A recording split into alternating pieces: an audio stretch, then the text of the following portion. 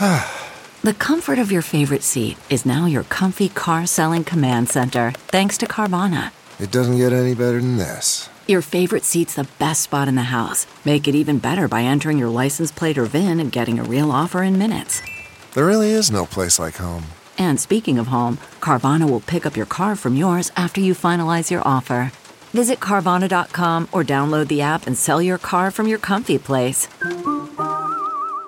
CarMax is putting peace of mind back in car shopping by putting you in the driver's seat to find a ride that's right for you. Because at CarMax, we believe you shouldn't just settle for a car. You should love your car. That's why every car we sell is CarMax certified quality, so you can be sure with upfront pricing that's the same for every customer. So don't settle. Find love at first drive and start shopping now at CarMax.com. CarMax, the way car buying should be. Okay, picture this. It's Friday afternoon when a thought hits you. I can spend another weekend doing the same old whatever, or I can hop into my all-new Hyundai Santa Fe and hit the road. With available H-Track all-wheel drive and 3-row seating, my whole family can head deep into the wild. Conquer the weekend in the all-new Hyundai Santa Fe. Visit HyundaiUSA.com or call 562-314-4603 for more details. Hyundai, there's joy in every journey. Welcome to episode 221 with my guest, Anna David. I'm Paul Gilmartin. This is the Mental Illness Happy Hour, a place for honesty about all the battles in our heads, from medically diagnosed conditions, past traumas, and sexual dysfunction, to everyday compulsive negative thinking. This show is not meant to be a substitute for professional mental counseling. It's not a doctor's office. I'm not a therapist. It's more like a waiting room that doesn't suck. The website for this show is mentalpod.com. Go there. You can fill out surveys. Let me get to know you, the listener, a little bit better. You can see how other people filled out surveys. You can join the forum. You can read blogs. You can donate to the show. You can buy a coffee mug, a t-shirt, or you can go fuck yourself. There we go. The old chestnut. Feeling good this week. Been working out and playing hockey really consistently, and been feeling some endorphins. And I think also just getting away from that Abilify nightmare, the further I get away from having had that in my system. And, you know, I'm sure there's people that Abilify is saving their life and it's working great for them, but it turned on me like a fucking Doberman pinscher, and I feel like I just escaped into my car and I'm peeling rubber away from it.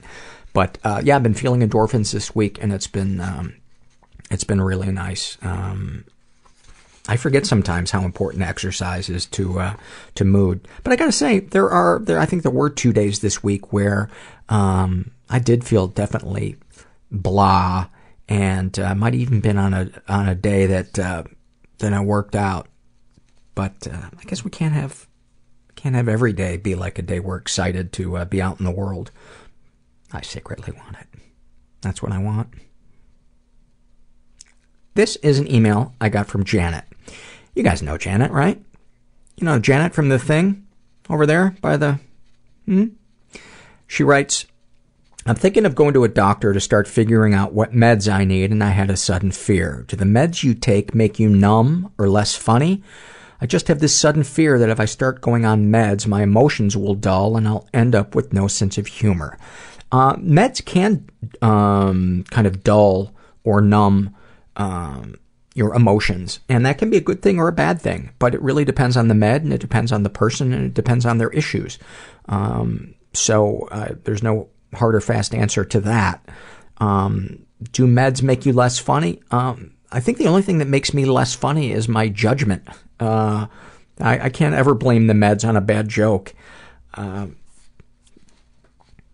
What I have found is that being on meds can often be quite the opposite, because when I'm on meds and they're working, I'm more prone to laughter. I'm more prone to converse and crack jokes. So I would say quite the opposite, but that's just my experience. This is from our Struggle in a Sentence survey filled out by a woman who calls herself Douche Nozzle. I'm a fan of hers right out of the gate. About her depression, she writes, bipolar 2, I'm a burrito of sadness with a hint of lime. I love it. About her astrophobia, which is a fear of outer space. She writes, makes me feel like a lunatic for being so afraid over something I will never come into contact with. Just pictures of or the mentioning of space shoot my anxiety up.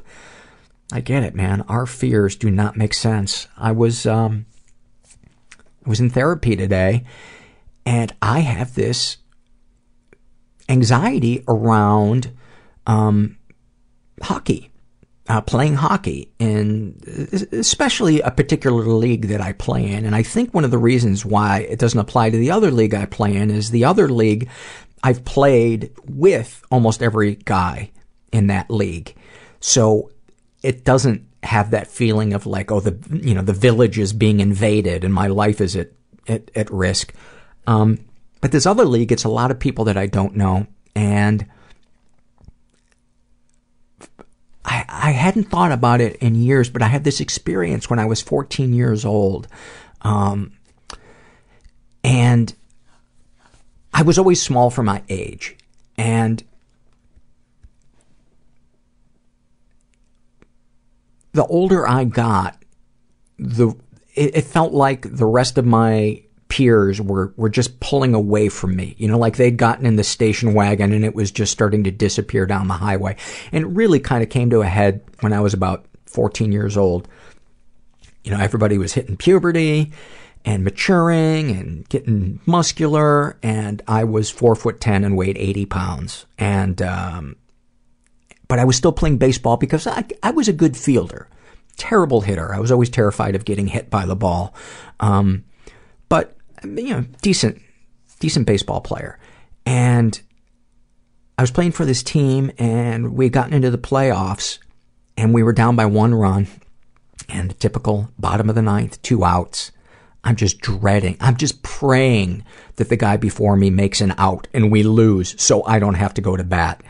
And of course he gets a single, so there's like 2 guys on, and I'm just frozen in fear. Like I'm so afraid of getting hit by the ball that I can't even, I don't want to swing at the ball because that is more of my body exposed and a greater chance of me being hit by the ball. So I'm just praying that this guy is going to fucking walk me.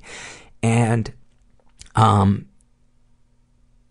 got called out on strikes, and I just remember feeling my stomach, just feeling shame. And not a single person on my team said anything to make me feel better. In fact, they all kind of avoided me. And I think the coach might have even said something kind of shitty to me. And I hadn't thought about that moment. And I don't know if that contributes to my anxiety, but I'm doing EMDR around it. And, it just feels kind of pathetic. Like I'm a middle-aged guy and I'm nervous about, but it's almost, it's like when I get that anxiety about that game coming up, when I'm in the game, I'm usually okay. But it's the lead up to it where I feel like, it just, like my heart starts to race, and, I hope she can help me with it. I hope EMDR can help with that. If not, I just hope somebody puts me out of my misery. Anyway, continuing. This is same survey filled out by a woman who calls herself Tiger, and about her asexuality, she writes, I feel broken, like there is some part of me missing that I'll never get to have.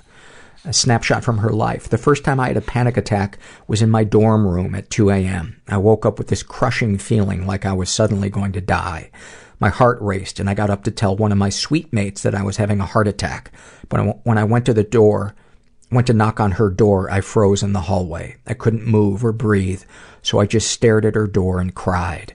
Eventually the panic subsided, and I just went back to bed. I never told her or anyone. Well, Tiger, a lot of us know how you feel, and I'm sorry you had to experience that. Same survey filled out by Lucy about her depression. She writes, like a million black lightning bolts straight to the brain. About her anxiety, like a slight frown or uneven tone of voice means the person I am talking to just realized what a fucking loser I am. And then she writes, I would really just like to be dead for about 6 months, which struck me as like, I get it, but it's such a, I've never heard I guess basically that would be a coma. Like, you would have to commit coma. And how hard would that be to commit coma? You'd have to know, you'd have to like have an engineer tell you exactly how far to step out in front of the bus so that it would put you in a coma but not kill you. There would be no unemployed engineers. That would be the upside to it. Snapshot from her life. Today, after an argument with my mom, actually she says mum. I love when you guys call your mom your mum. My mum. I looked in the mirror and genuinely wished I could scratch every trace of her out from my reflection. I think a lot of us, isn't that a terrible feeling when you catch yourself doing something you hate about your parent? You're like, oh no. This is a same survey filled out by a woman who calls herself Shameful Boob, and she writes, when I was 5, I broke my arm and tried to hide it from my parents because I didn't think they would care. My mom noticed something was wrong when she saw my arm was shaped like an S. We still went to the travel agent so my parents could book a vacation before we went to the hospital. Your parents should be in jail. This is the same survey, and this is filled out by a guy who calls himself Ben. And snapshot from his life, he writes, it's not enough to be the, quote, funny guy in the group. If someone else gets a laugh, I feel a pang of jealousy and betrayal, as if my friends now love me a little less, and enjoyment is a zero-sum game.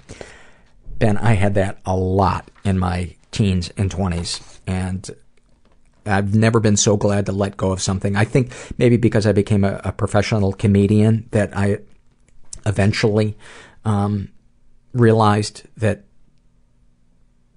I couldn't continue to go through life that way. But I hope you can find a way to tell that part of your brain to shut the fuck up, because it's no fun. And then finally, this is a struggle in a sentence filled out by a guy who calls himself Ick Bannon-Lull. And snapshot from his life, he writes, I don't care about anything, and I hate myself for that, but I don't care about hating myself enough to do something about it, and I hate myself for that. But that's okay, because I don't care. My God, somebody does what I've been doing. There's shame. You have boundary issues. I feel guilty for hating my mom. I will be high by 4 p.m. You feel helpless. I will be in hell by 4:15. Prison was not easy, but I deserved it. I think I'm just addicted to lying. I rubbed my body in mud and I laid in the swamp. Didn't move for 6 hours. I looked forward to and dreaded each meal at the same time. I think I desperately wanted to talk about it, but I didn't know how to start the conversation. And that's when I called the suicide hotline. A good Craigslist experience is if you are alive at the end of it. So that is when I first felt love. Like I first felt reaching out to the people and sharing with the other people. This intimate connection where people do stuff for each other without wanting something in return. Yeah, I surrendered. I think I was 28 and that was the first time I ever experienced that, and it was amazing. I'm here with Anna David, who is a New York Times best-selling author. She has a podcast called the After Party Podcast. She's a sober person. What else, before we wrap this up, what else should people know about you? We're done, by the way. You've exhausted me. It was a delight. Yeah. I don't feel like I said anything that I'm ashamed of. You've said enough. You've said enough. I think my main thing right now is I started this website called After Party Chat that's all about addiction and recovery. And the podcast is really just, I post 60 stories a week, and it's one of the posts. So although it's the part I'm the most obsessed with. Back up. You post 60 stories. I just so exaggerated. I also can't do math. We've been doing 5 stories a day, and now I have to increase to 14 a day with more help. I'm hiring people. But I can't do math. Is that 60? Are you talking about written stories? Written stories. Wow. Yeah. Wow, that is a lot. I get overwhelmed if I have 2 guest blogs in a week. But do you edit them? I'm the only editor right now. Oh my God, you must be so busy. Is your phone on airplane mode? Oh, you know what? It's on silent, but let me turn it on airplane. I always forget to turn mine, and then it starts to buzz. I'm like, shit. Yes. Okay. It's terrible. So basically, I started this site. When I had you on my podcast, I had just started it. And it was this labor of love that I was convinced was going to be the end of me because I couldn't figure out how to make money at it. And then I sold it in January to like an independent investor. And so it was a game changer. The site and the podcast? Yes. Okay. I don't even think he knows I have a podcast, frankly. Okay, so how many visitors on a typical day does the I'm always website forgetting get? the traffic. I know that we've quadrupled since in the last 2 months. You had 1, now you have 4. No, it's really good. I always am blanking on the numbers. Is it 60,000 a month? You saw what I just did trying to multiply articles. So all right, these let's stay away from math. I'm a You're not here brain. to show off your math skills. No. Let's get right to it. Yeah. What was your childhood like? Well, I mean, at the time, I thought it was the loveliest, luckiest childhood One ever. of those, huh? Yeah. I mean, I had materially everything. I was a spoiled kid. And I grew up in Marin County, where I think you assumed if you had everything that your childhood was perfect. But also I was surrounded by people who had everything. And you know, I know a lot of sober people who will say, you know, I was never comfortable in my own skin. I always knew I was different. And I didn't. That was not my experience. I was a happy kid. I was well-adjusted. I was all of those things.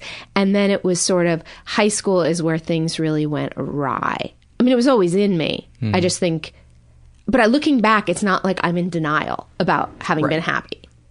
But I don't know if it just took time. And kids are so resilient too. It's amazing. So much stuff comes up once we get to be like 18 to 25. It's like if something's head is going to rear, it usually seems to be in those years. But for you, it was, or earlier. But for you, it was high school. Well, a lot. My circumstances got decidedly worse. You know, the big thing that happened when I was 16 is my dad was busted for embezzlement.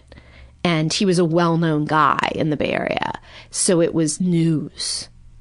And it was, you know... What was his business he was embezzling? He was... he started sort of the first TV discount and stereo store in the Bay Area. So he was like the Crazy Eddie guy on the radio all the time, on TV, doing really well. Made a ton of money doing this.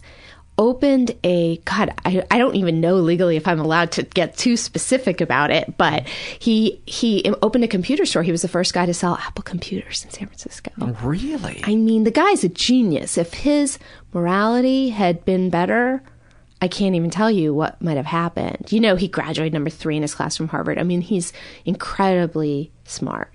And so the problem with that, because I don't think that would be damaging necessarily in itself. I'm out of my formative, to me, 0 to 12 is when the real damage can happen. And, but it was the way it was handled was just so painful. How so? My dad has never to this day, had any accountability about it. He has an amazing ability to just, I don't know, I've got a book for you to read. Which one? I might have read it. The Sociopath Next Door. Yeah. Have you read it? No, but he does have sociopathic tendencies. You should read it. I say this about every fucking book I read, but it's blowing my mind. It's blowing my mind, and it so explains the two things that I've taken out of this book are that sociopaths they have no conscience. It's not that they make moral choices. It's impossible because they don't love. Everything is an object to them, and because they don't get those jolts of humanness that we get from crying with a friend. What they have to mimic all those emotions while inside they are constantly bored out of their skulls. And so the only thing that really gives them that fills them up or takes the boredom away is taking risks. And was your dad a big risk taker? Yes, that really explains things. I mean, When he had a lot of money, had plane Cessnas he flew. Not well. You know what I mean? I was in them. He now he does trading online. So it's man. One day it's amazing. But he probably feels alive. Yeah, he doesn't act like someone who feels alive ever, but from what I hear him say, I guess he doesn't talk either, so that's also weird. Well, the other thing that this author that she shared is that they are definitely not to be envied, because on the outside, sometimes we occasionally will envy somebody who climbs ahead with no conscience. But one of the things that she described is they almost always burn their lives to the ground because they're so addicted to risk, because they can't feel the emotions that we feel, because there isn't that empathy and that true connection with other human beings. And I don't know if your dad is one of those guys, but I'm just speaking in general about.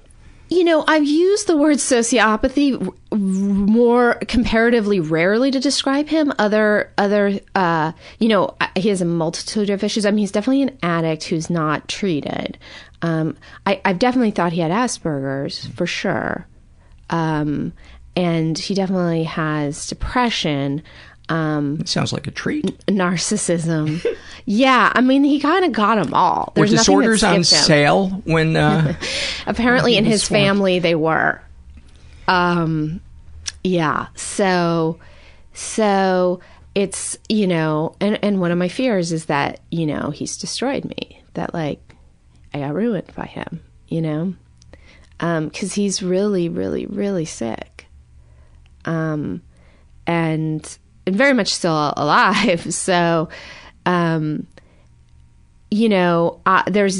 more to it than that. But in terms of the legal trouble, it was on the front page of the paper, and we didn't talk about it at all. I mean, I was sat down, I was told this is going to be in the paper, and that's that. That was the end of the conversation. And my brother was at boarding school, so... Where was your mom?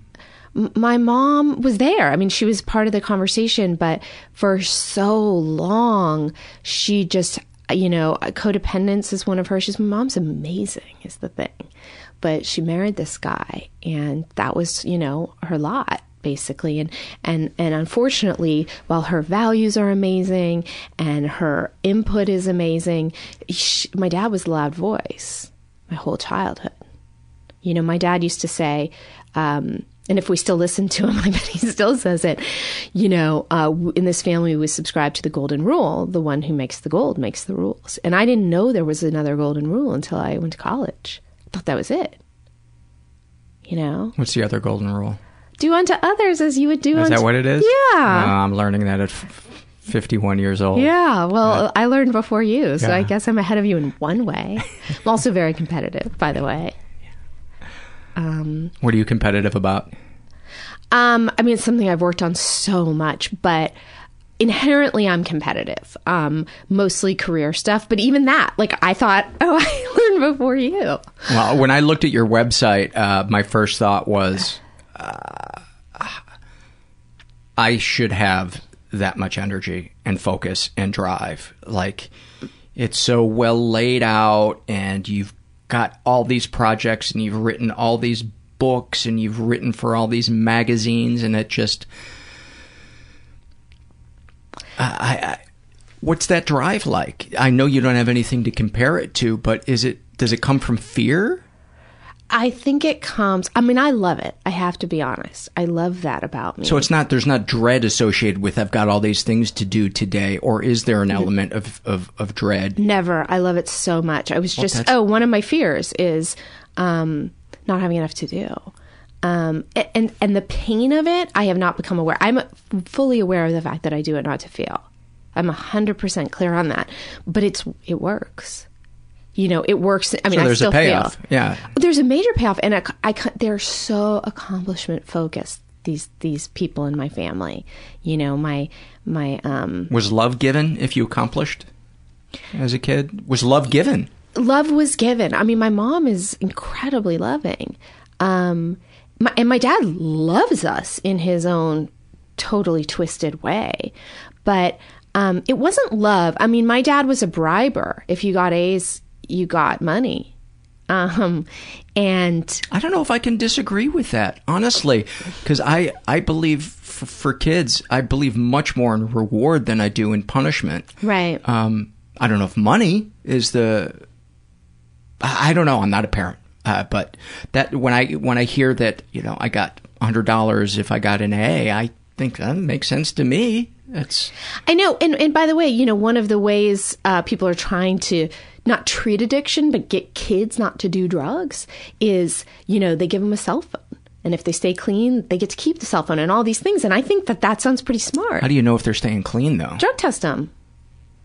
They drug test them. For some reason, that makes me uncomfortable, drug testing kids. But I guess... Kids who are doing heavy drugs? I mean, we're not talking like 16-year-olds. I see. You mean kids that have a track record of having done drugs. I thought you meant just, you give your 11-year-old a phone and then you're, going to drug test them once a week. That being said, an 11-year-old doing drugs probably should be drug tested once a week. But yeah, so I meant a kid that's never, to your mind, has never done drugs before. That would be insane. That's just My dad might do that. No. But so what was I trying to say? Oh, yeah. So, the problem wasn't the bribery. The problem is when you did it, he would pretend he didn't remember the conversation. Or kind of what we were talking about. He didn't remember the conversation. So there was a lot of that. When you did what? Like, let's say he said, if you get an A, you get $100. I don't remember the bribe. And then you'd get the A and he'd be like, what? So there was a lot of promising and then not just like, oh, I've changed my mind, but like, didn't remember. You're crazy is the way you felt. Do you think that's because he was so busy thinking about himself constantly that it just kind of, if it didn't have to do with him, he just kind of, it didn't sink in? Yeah, I mean, I guess what he's thinking about all day is himself. It's a mystery to me what he's thinking about. How old's he? I don't know. I mean, he's 76 maybe? Okay. The craziest part of all of this is that they got divorced they separated when I was, I think, 19, happiest experience of my life. I was so thrilled. And then they got back together when I was 20 maybe, just they were separated for like a year or two. And then they divorced in a terrible situation. I happened to be home. I had just graduated from college. I happened to be there for dinner with my mom, and my dad kind of walked in and said, I want a divorce or I want an open marriage, because he thought he'd fallen. In front of you? Oh, yeah. Oh, my God. Yeah. It wouldn't occur to him to not do that in front of me. He has no social skills. None at all. And no concerns if he's damaging anybody. So that happened, and it sounds like it's not a choice he makes. It's like he doesn't realize there's another choice. I don't know. I think they're choices. Yeah? Yeah. And all that, he did the best he could. Really? I don't know. I mean, somebody saying that in front of their kid seems so unnecessarily... It's like so unnecessarily disregarding that child's discomfort that I so want to believe he doesn't realize that it's not inappropriate. I'm just like rooting. Please tell me he's not that big of a dick. It's weird. I don't think of him as a dick. I think of him as the sickest person I've ever met. I don't even know.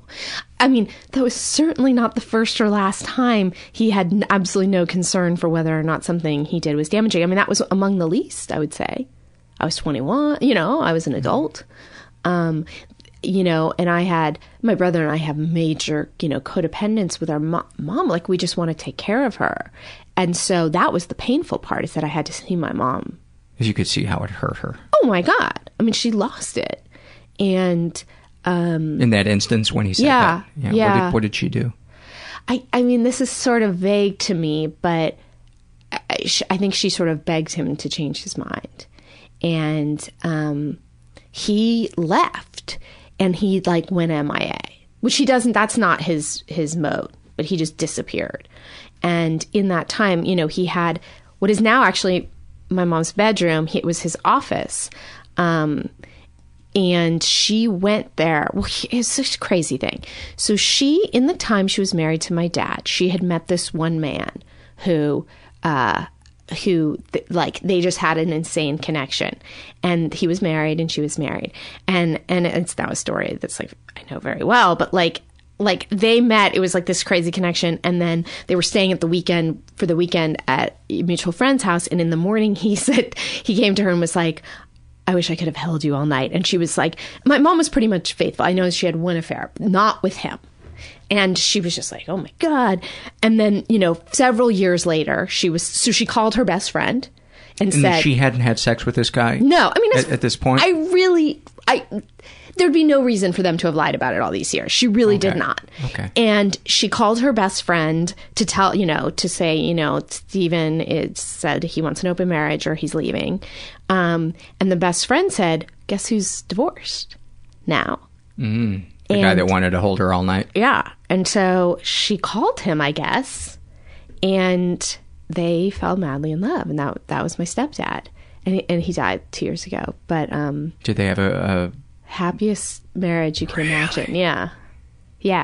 It's crazy. He was the love of her life. And he was amazing. He was totally, it's not just because he's gone. Like, he really was an amazing guy. So, and that was just, that gives you hope, She was, I guess, 50. He was 18 years older than her. So he died, at the time that he was appropriate. And so I am not kidding. She went on one date with him and he moved in. And you liked him right away? No, of course not. Because it wasn't your dad? No, anybody's better than my dad. But you have a t-shirt that says that. Yeah, that would be a fucking great t-shirt, wouldn't it? Anybody is better than my dad. But you'd scare people. I could wear it here. You would get hugs. There would be some people that would go, yes, I know. But I don't want pity ever. I have a thing about that due to something my dad did. But so I didn't like him. We at have to first. come back to that, whatever that is. Yeah, for sure. But it's very specific. So no, I was like, who is this man? This old man in my house? And because he was 68 and your mom was 50. Yeah, yeah. So that felt weird or creepy, or? I was more like, who is this man in my house who's so comfortable, who does not care that I'm weirded out by this? I didn't live at home anymore, but. I think my brother and I were both like, what? That would be jolting. Yeah. But how long did it take for you to realize I like this guy? Not long. He was amazing. So I would say maybe just a couple months. And, we saw how happy my mom was and how good their relationship was. And so, he had no desire to really be my dad. You know what I mean? It wasn't like he took over some role that was never filled. Yeah. I was too old for that. Yeah, I was going to say you were an adult already. Yeah. But he was like, just a really good friend. We didn't get super, super close, but like, he was the happiest guy I've ever met. Wow. Yeah. Just happy. You had been thrilled for your mom that your mom finally found her soulmate. Yeah. Yeah. How did your dad handle his bluff being called? Well, about, I guess, like probably 4 or 5 days after that I want an open marriage or I want a divorce, he deeply regretted it, and I think has regretted it ever since. But wait till you hear what happened. So he just went, oh my God, I fucked up. The woman he was having the affair with, because we knew her, we ended up knowing her, was like, my mom is gorgeous still, has a PhD in English literature, is the funniest, most charming woman ever. And Cheryl, the woman he was with, was this like, all the women he had affairs with didn't hold a candle to my mom. And I think he kind of got a jolt of reality and was like, what did I do here? And so he kind of went to my mom and, there's like worse stuff, but I don't want to skip this important thing, which is that, probably the most disturbing aspect of my relationship with my dad is that from the time I was really little, like 4 or something, he just became obsessed with me. and how I looked. Nothing else. It's so damaging. Yeah. Yeah. And it manifested itself. Well, he took my picture obsessively. And, but the bad stuff is that during family dinners, never any other time, because he'd get drunk, and I'd be like sitting across the table from him, and he'd start winking at me. And then he'd be like, come over here and sit on my lap. And I would sit on his lap, and he would say, you know, you're more beautiful than your mother. You know, I love you more than I love your mother. Would you say this in front of her? Yeah, but it was like kind of, you know, we were all in our other conversation. So it wasn't like we all sat down and this happened. It was later in the night. And then he would try, and then he would say, kiss me. I'd give him a kiss on the cheek. And then he'd say, no, kiss me on the lips. And as a kid, that's what I did. And then it was when I was, I think 19, I was in therapy. It wasn't the first time I'd been in therapy. It was, I guess, my second therapist. And he was a psychology professor at Trinity, where I went. And he was this amazing guy. And I was telling him that I was dreading going home for Thanksgiving. And he asked why. And I said, you know, not even really thinking it was that big a deal. Oh, you know, my dad gets drunk and then he tries to get me to like, not sit on his lap. I mean, I was too old for that. But he tries to get me, tells me he loves me more than my mom and I'm more beautiful than my mom. And then he tries to get me to kiss him on the lips. And I said to this therapist, you know, if any other guy did that to me, I'd say fuck off. But because it's my dad, I don't feel like I can. And he said, you know, basically, you know, you realize that's sexual abuse. And I was totally floored and had never considered it that, you know, and I mean, what's crazy is I am like 100% sure my dad never touched me. Doesn't matter. Yeah. That's incest. Yeah. That is, yeah. There's no two ways about it. That's incest. Yeah. And what's more damaging is the way my family has responded to it. Because I'm not including your mom? Yeah, unfortunately. You know, Nat, when I say my mom is amazing, I mean, she always had these great qualities, but the emotional growth and is like the way we can interact now is totally different than it was then. Better or worse? Oh, better. Yeah.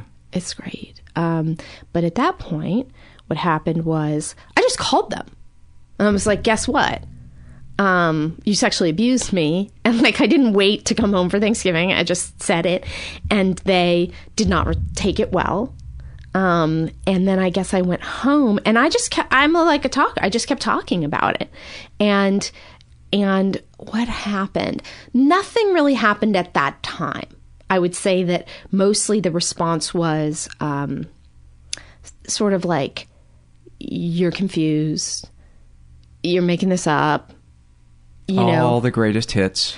Yeah. Or even an interesting one. You're right. I saw that. I don't know why you think it's so bad. What? Yeah. Who said that? My mom and my brother have both said that over the years. You know, and my mom had an incredibly close relationship to her dad, who died before I was born, and has even said to me that was like what my dad was like with me, and not really quite like that, but it made me feel really special. And I have definitely had many thoughts that if my dad were a more appealing guy, if he weren't the most boring, unappealing guy ever, I might have liked it. There was no part of me that liked it. No, I did not want his attention. I did not even want a relationship with him, you know, from the time I was a little kid. So, and that's really common, from what I understand, with incest survivors. Is there was, and not necessarily with your father, but you're saying it. You know, I might have felt differently about it if he had been this guy who was charming and et cetera, et cetera. Is there is an aspect to it that is pleasurable, either physically or emotionally. Yeah. And it's one of the things that can lead to sex addiction and acting out, is because you then equate that with love. Absolutely. And I definitely have aspects of that, but more just revulsion. You know, my issues are more about like relationship avoidance than anything I was going to say, what does it bring up in you when you're with a guy and he does something physically that reminds you of your dad?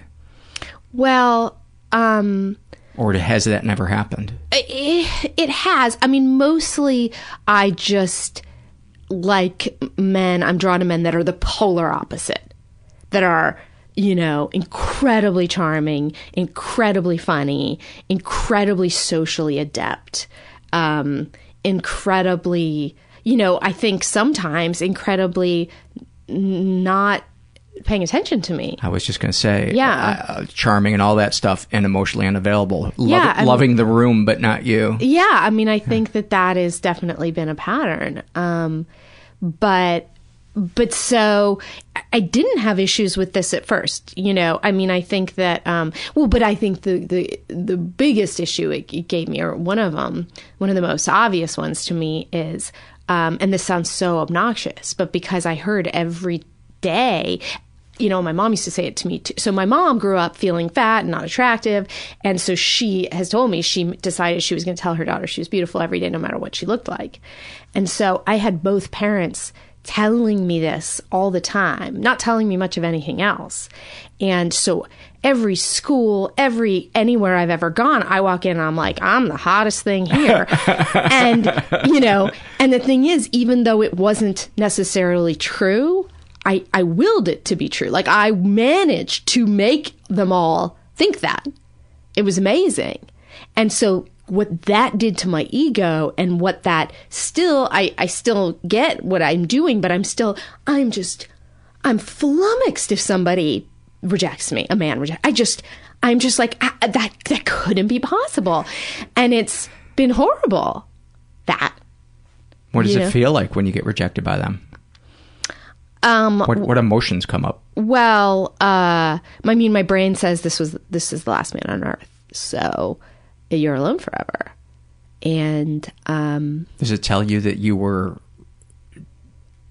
that I did something? Oh, okay, but it doesn't tell you that you were you've been wrong about yourself all along. That you've been misinformed, and because I know when I build myself up with a sense of grandiosity about my ability in something, and then it doesn't work out, I think not only was I not good at that, I'm fucking horrible, and I'm clueless. Yes. You know, because we're addicts. There's no 5. I mean, it's 0 or 10. We're the king or we're the peasant. Yeah. Well, I had a therapist that used to say, you know, you're the shit or you're shit.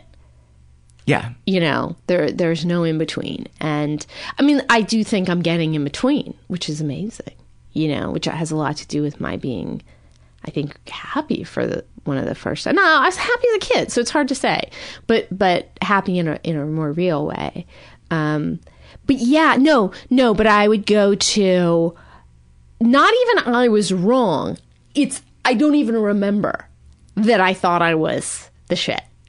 It's just that, oh, of course, you know, I'm inherently unlovable. And so I'm finally getting the truth. Not even, no? I've forgotten that the other existed. I have 100%. It is not in my consciousness anymore. Wow. Yeah. And it is just like, well, and it's that I did something, because, you know, I have definitely been drawn to men who are hot and cold. So, you know, and my sponsor and I were just talking about this week. It's like, you get that they are hot and cold, that it actually doesn't have to do with you. And I have not gotten that, you know. I get it now, but. So you make it all about you. 100%. Yeah. Yeah. Which is so addicty. Yes. And it doesn't feel like narcissism, because it feels like I'm being so horrible to myself. Like, that doesn't feel like what I think of as narcissism. The day it occurred to me that self-loathing and grandiosity are just the same thing, just different sides of the coin, was a revelation. And they're both ways to distract me from being intimate with other people, because it's all about me. It's like 99% me. And I just don't even think that maybe you're having a bad day. Right. Maybe that's why you didn't return my phone call, or you were short with me. maybe you're as wrapped up in your bullshit as I am. But I think what's hard about that is that I am so singularly focused on one thing or one person that I can't imagine they're not feeling that way. So they do something and it's like, well, you must feel exactly that. If you felt that way, you would be, this would be your number one priority, you know? And it makes sense that you would be attracted to charming guys because they, in so many ways, can give off that illusion that they're connecting to you. The charming person who's emotionally unavailable is almost like the sociopath. They, on the outside, look like someone who can connect, but when it really comes to crunch time, when it's talking about the issue that's uncomfortable, or saying, hey, when you did this, it hurts my feelings, they don't know how to speak that language, so that shit just... Well, and not to mention disappearing, you know, physically disappearing or emotionally or both. Physically, you know, just like where did you go? Does that make you desire them even more, or is that like I got to get out of here, or somewhere in between? It really depends on the person, you know. In the sort of pursuit or wooing phase, if people kind of go away, I'm like, fuck you, you know, but if I've gotten emotionally invested, I think I get more hung up on them. Have you ever been obsessive about someone? You just smirked like, oh yeah. Yeah, of course. I mean, I think everybody has, but give me some snapshots of... Oh my God. Well, I mean, what happens to me, I really want to say past tense because it's really so much better. So I'm going to say past tense. What has happened to me kind of makes it sound like I'm not, you know, in denial of it could happen again, is that I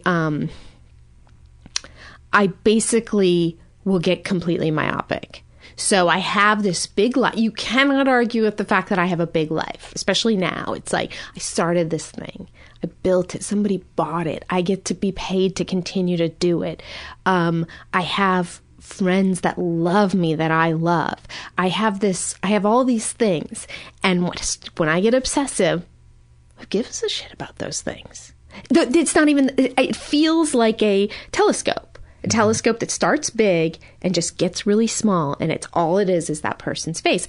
And the way I know that it's not about that person is that he's a substitute for the guy a month ago. Same feelings, different face. You know? To describe the feelings.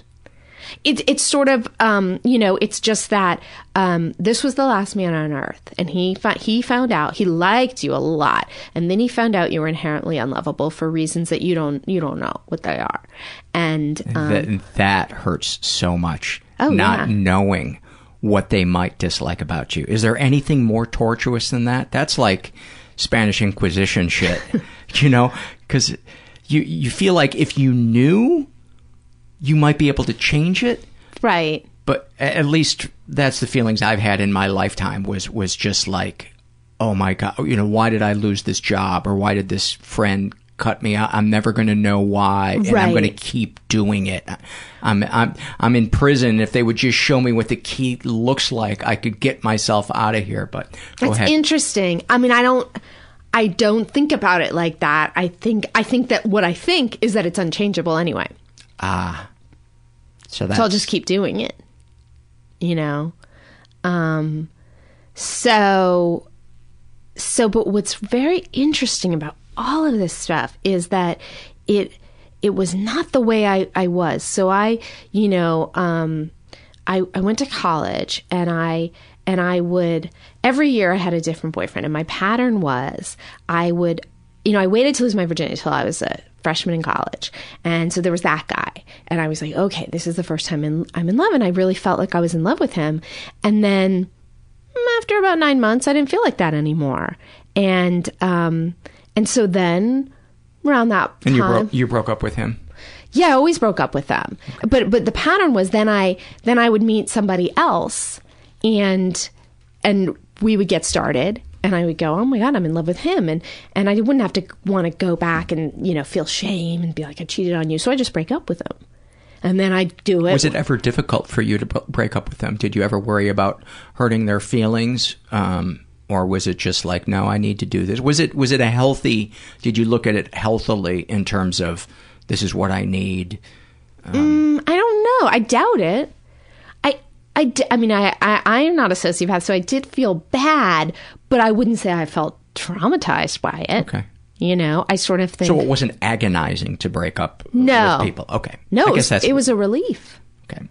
Because for some people, they will stay in terrible relationships because they can't bear the thought of that other person feeling pain. I hear that, and when I will say, somebody just said this to me recently, if there are two ways to be fucked up, which is to avoid the relationship and to stay in the relationship past its due date, I'd pick that one, over the one that I do, which is get out first sign of trouble. Mm-hmm. Being a love avoidant? Mm-hmm.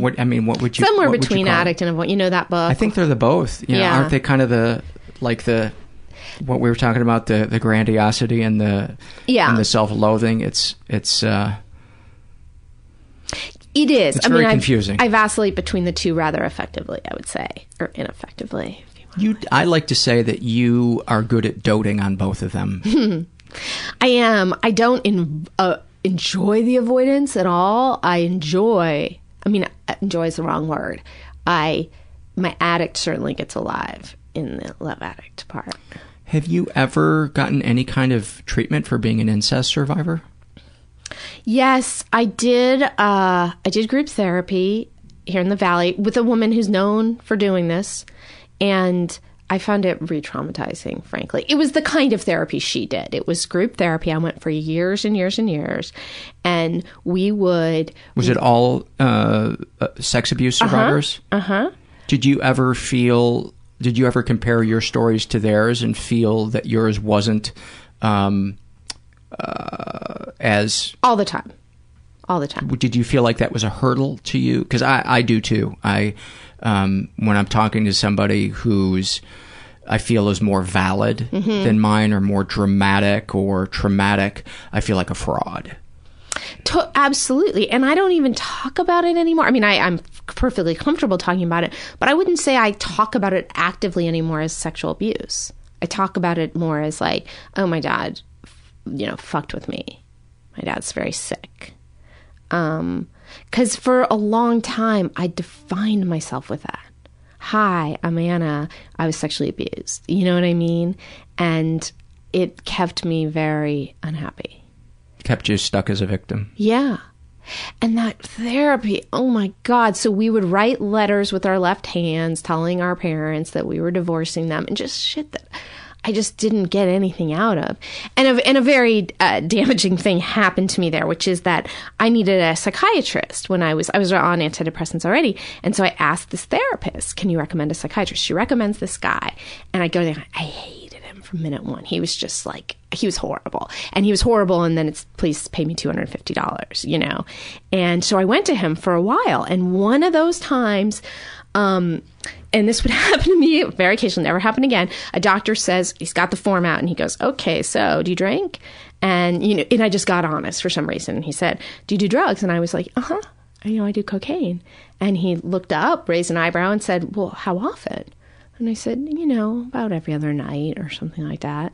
And he put his pencil down and said, you have to tell blah, blah, blah, this therapist, or I'm going to. I didn't know that was illegal. I didn't know anything. I just said, are you serious? And he said, yeah, I have to. And I went to group the following week, and I said, guys, I've got something to tell you. I've been doing tons of coke. I've stopped. They all looked at me, said, great, and kept going. So whatever he was trying to accomplish with that was ineffective. And then I went back, and I was getting... Did you stop? No! I was going to say... No! But he was just an idiot. Like, that's not going to do anything, because I'm still lying. I just made the mistake of being honest with him. And I was getting tons of Ambien from him and lying all the time. And my lie was always, I went out of town, I lost the bottle. Was it a mistake to be honest with him? 100%. I think it set me back very far. I didn't get sober for a long time after that. Because of the way he handled it? Yeah. Okay. Because I think because then what he did. So then I show up not long after that. Was it because you felt like he shamed you? Well, listen to what he did afterwards. Okay. So I go back, told him, I'm not doing coke anymore. Whatever I said to him, I don't know. And then I went in one day and he said, I was always late too, and he would be really pissed about that. But I always had to pay him. And he said, listen, I can't see you anymore. I think you know why. That's what he said. He didn't say rehab. He didn't say addict. He said, I can't see you. I think you know why. Prescribe me enough Ambien to kill myself, cut off my antidepressants, and say goodbye. Wow, that is fucked up. That is fucked up. Whatever it is he was doing, he is now considered a great expert on addiction and I think owns an eating disorder treatment center. He's on staff there. And, I have not said his name ever. Yeah. But I did get a bill from him when I was about a month sober. And I emailed his office and I said, if you contact me again, I'm reporting you to the American Medical Association. I never that'll never got another bill. Yeah. What else should we? There's so many tendrils. Thank you. I don't even know. I mean, do you want to talk about the arc of your hitting your bottom? What was your bottom like? I mean, it's not terribly interesting. My thing was the last couple of years I was doing coke alone. Best way to do coke. Yeah. You don't got to share. It didn't have to share. Was suicidal ideation pretty regularly. Never had a plan. Would you say that because I do believe that there are some people who could use cocaine recreationally, very occasionally, Mm-hmm. and I think they're few and far between. Mm-hmm. But every person I know who is a coke addict shares the same thing, is that they eventually started doing it more and more by themselves, and the thought of sharing it with anybody was like, unless people were very wealthy, that. I wouldn't say that because I edit it out of my story, then I tell it in my story, so I've written it, so I shouldn't. It's weird how conflicted I saw him, but my bottom defies that because there was one person who would still do coke with me, one guy. Everyone else thought it was way too depressing, but or they just weren't around anymore. And he was fine with doing it, and I was the opposite of a coke whore. I would buy the coke, and then because he did it with me, nobody else would. I was like, I should sleep with him. I should.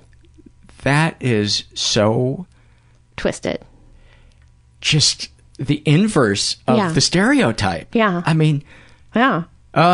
This pretty girl has coke and she wants to turn me on and fuck me again. How do I get out of this? Yeah, no, it was a good deal for him. What? But I got pregnant. Oh my God. Yeah. This is all going too fast. I know. This is all going too fast. It felt that way for me too. There's so many questions that.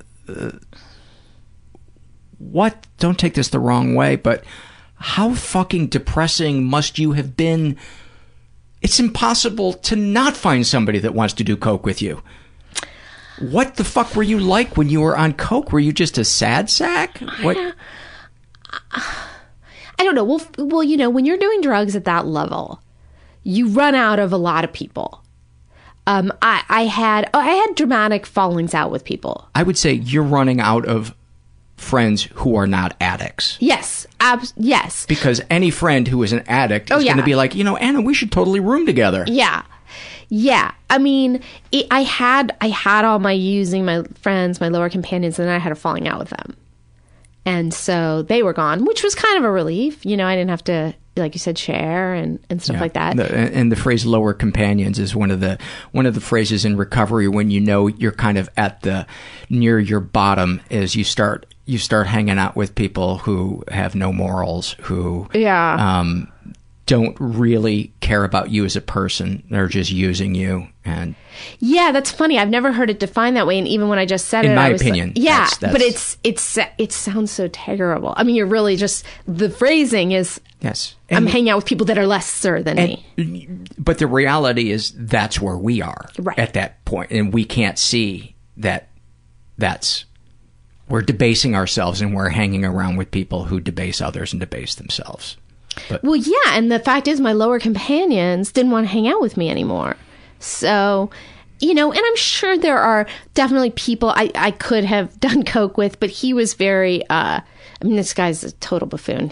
I have no idea what's happened to him. So, there was he just didn't care about anything. And I didn't care about anything, and the way I got pregnant is, I had stopped caring about whether I lived or died a couple years before. In fact, I kept hoping that like the Ambien would do it. And that's super addictive too, isn't that a benzo? Yeah. The withdrawal from that can kill you. Yeah, I did not know that. I was taking 10 times the prescribed amount, but I was taking it all the time. I took it every night. I never thought of it as fun. I never took it during the day, but I was still on it during the day because there was so much like in my system. And I did just cold turkey, and I did outpatient rehab, and they were like, you should not have done that. But I didn't have seizures. What was the withdrawal like? I just remember that I couldn't sleep. That's all I remember. I remember getting up at 5 a.m. and taking walks around, but I don't remember anything bad physically. Yeah. So my point is that safe sex, like what? I hadn't thought of that in a long time either. And so I got pregnant and I had an abortion, and I think he helped me pay. Like he didn't, whatever. He was just whatever. And I stayed high off the pain pills for, maybe 4 or 5 days. And then I called my mom and I was like, I'm a drug addict. I just had an abortion and I need to go to rehab. And that's how that happened. Mothers love that call. When you come out of them, they're like, I hope that there's one of those phone calls in my future because I won't feel bonded to this baby until I hear those words come out of their mouth. But to her credit, well, she said, I know you're an addict. Because she knew you, yeah. Put your cats in the... LA did this to you. Put your cats in the car and come up here. LA did this to you. Yeah. Nice codependent, huh? Oh, yeah.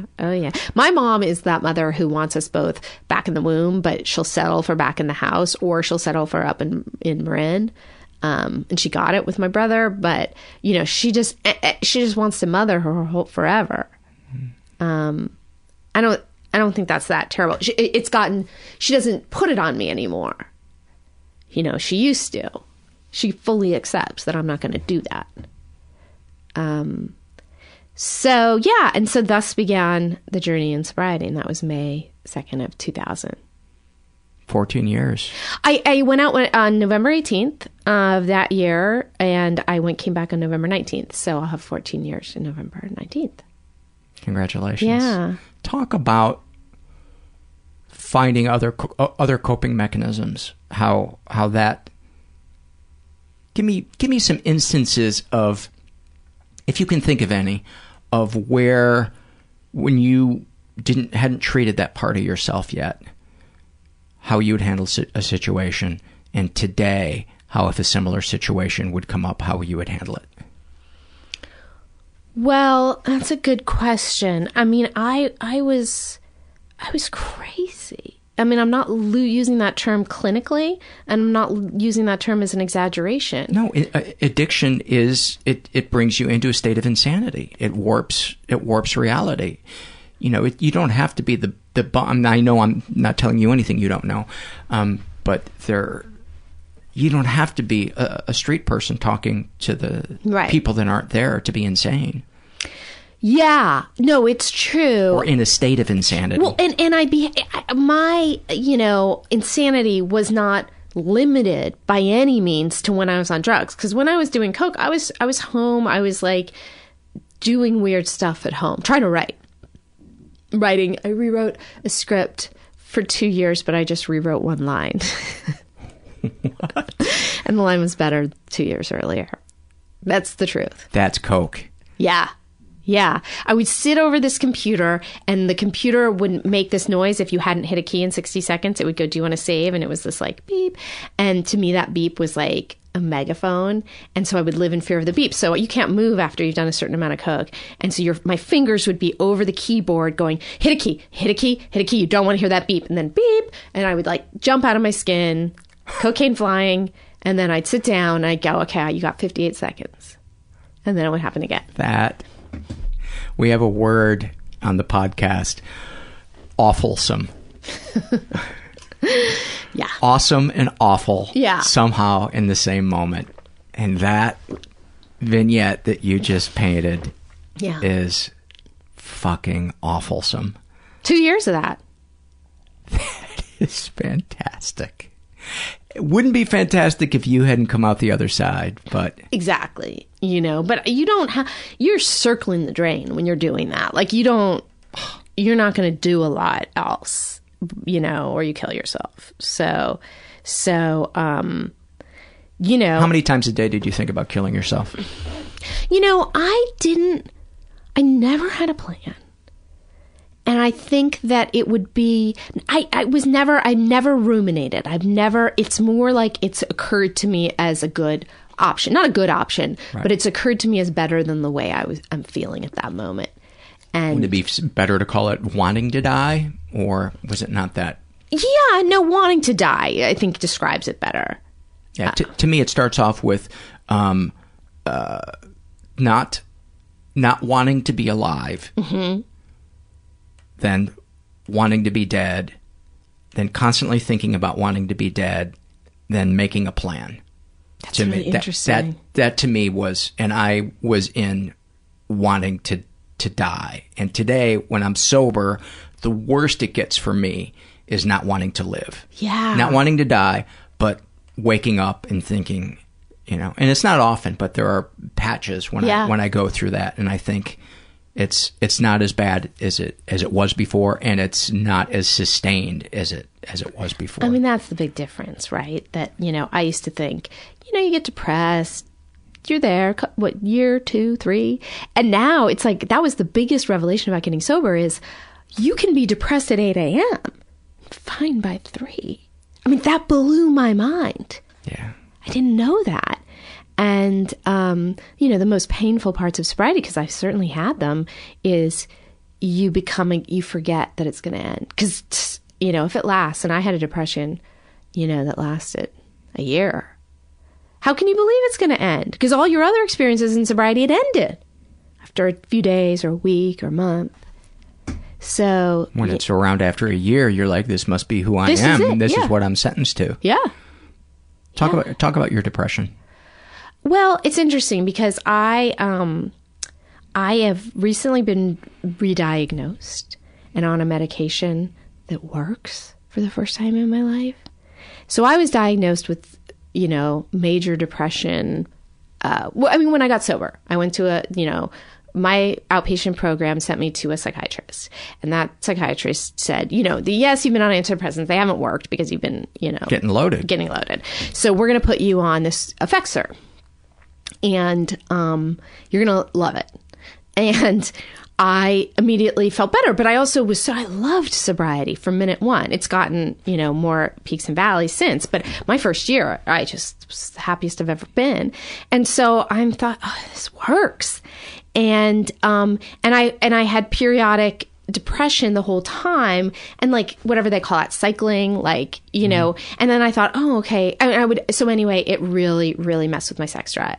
And I was up at 300 milligrams for a while. I don't know how much you know about Effexor. I did. And it numbed my libido. I've been on a couple of ones that numb. Are you on something now? Yeah. I've taken almost every antidepressant that you can take. I've probably taken 70% of them.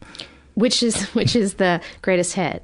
It's for you. The one that works, the combination that worked for me for the longest was Celexa, Buspar, and Wellbutrin. Mm-hmm. And then we tried a bunch of adjusting, you know, a little bit of this, a little of that one, and eventually replaced Wellbutrin with Lamictal. That's my wonder drug. Lamotrigine, yeah. Oh my God. Although the first month that I was on it, I couldn't see it at the time that it was mania, but I was looking at pornography about 6 hours a night, every night, and I couldn't even get up to, and I don't want to get graphic, but not masturbating necessarily, just, you know, going from site to site, and like couldn't even put the computer down to get up and get myself a glass of water, like that intensely, and then like a switch turning off. after a month, it went away. So but weird. I couldn't see what I was in until the switch turned off. Did your wife notice? No, because I would do this after she went to bed. Right. But I would share it with her. You know, sometimes Yeah. when I would come to bed, I would say, I just wasted 6 fucking hours looking at pornography. Right. But yet you stayed on the medication. I did because it's like people, when they experience mania, Yeah. you may realize it's not healthy, but you don't want it to fucking end because it's Right. like nature's Coke. Right. And, but go ahead. So that's so interesting. I had one night of mania. One night. It was the weirdest thing. So, and I knew it. I knew exactly what was happening. But so I went to a new psychiatrist. Well, I got an amazing therapist like 4 years ago. Just unbelievable, unlike anyone I'd ever had. And I credit her so much with my life being great today. Just amazing, this woman. And so I want to come back yeah. and ask you some questions about what makes her a great psychiatrist. But go ahead. She's a therapist. And so she finally, she sent me to a psychiatrist. I hated her. It didn't work out. And she knows how I feel about psychiatrists, which is I think they're nightmarish. I think that they are. I don't care that they're pill pushers today. I have never found one that I felt understood me, that gave a fuck about what I was saying, and that actually listened. And she said, I now know somebody. You're going to go to her. She's real expensive. It's going to take you a long time to get in. It's worth every penny. And I went to this woman. We talked for 2 hours, and she's amazing. And she said, I think you might be bipolar too. I don't think you're depressed. And so I was like, great, give me a new diagnosis. Of course, bipolar sounds very scary, but I kind of liked that. I liked that I had this dramatic, it's so much sexier than depression, you know? And so she said, let's try this medication. And I've been deeply unsatisfied with Effexor, not only because of the sex drive, but because, I don't know when you were on it, if you ever accidentally skipped a day. Or you get the brain zaps? I was like dope sick. I've never been dope sick, but I was, I thought I had to go to the hospital. Really? I just spinning, the room spinning, nauseous. Oh no. Unable to get out of bed. Just horrible. No, you're a bad person if you experience that. Yeah. Well, what's interesting, because the Effexor knows. The Effexor knows that I'm inherently unlovable, and so it's like, let's make her feel that way. It's trying to get out of your body. So what they do if they can't get out of your body is they'll escape out of the pill bottle at night while you're sleeping. Yes. So that you're not able to take them. Yeah, I would forget. This year of depression, I forgot like 6 times. I just would forget it was the craziest thing. I've been taking it since 2000. I would just forget. And even if it was like some subconscious self-sabotage, it didn't make sense because I can't stand being sick. So I was very unsatisfied with Effexor anyway. And so she said, let's try you on this other thing and see how you respond. And I just responded. And she said, I think what you've been calling depression is just your mood not being stable. And because I never had highs and I don't have typical highs and lows, I didn't think bipolar, and I didn't really know that there was bipolar too. More like kind of gently rolling hills, or not necessarily, because bipolar 1 is like Mount Everest to Death Valley. Yeah, and bipolar 2 is just kind of, I think less extreme. And to me, life is gently rolling hills. Right. Yeah. I didn't, and also she said Effexor is mostly for anxiety. Your anxiety is connected to your depression. It's connected to your mood. And so we have done the slowest taper ever, and I am now at 37.5 milligrams of Effexor every other day, and next week I'm going to every 3 days.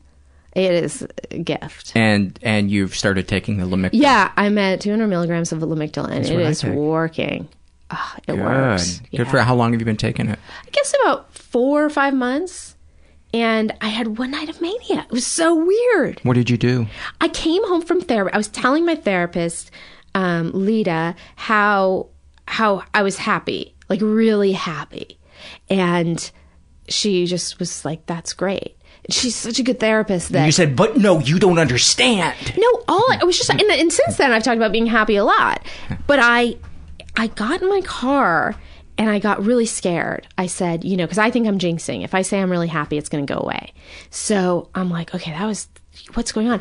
I don't know. I went home and I did not feel okay. It didn't feel good. I sent an email to someone, and then I just sort of looked up mania. I Googled Lamictal mania. Turns out lots of people experience that. I'm sure you did some Googling when that happened. Maybe not. No, I was looking at porn.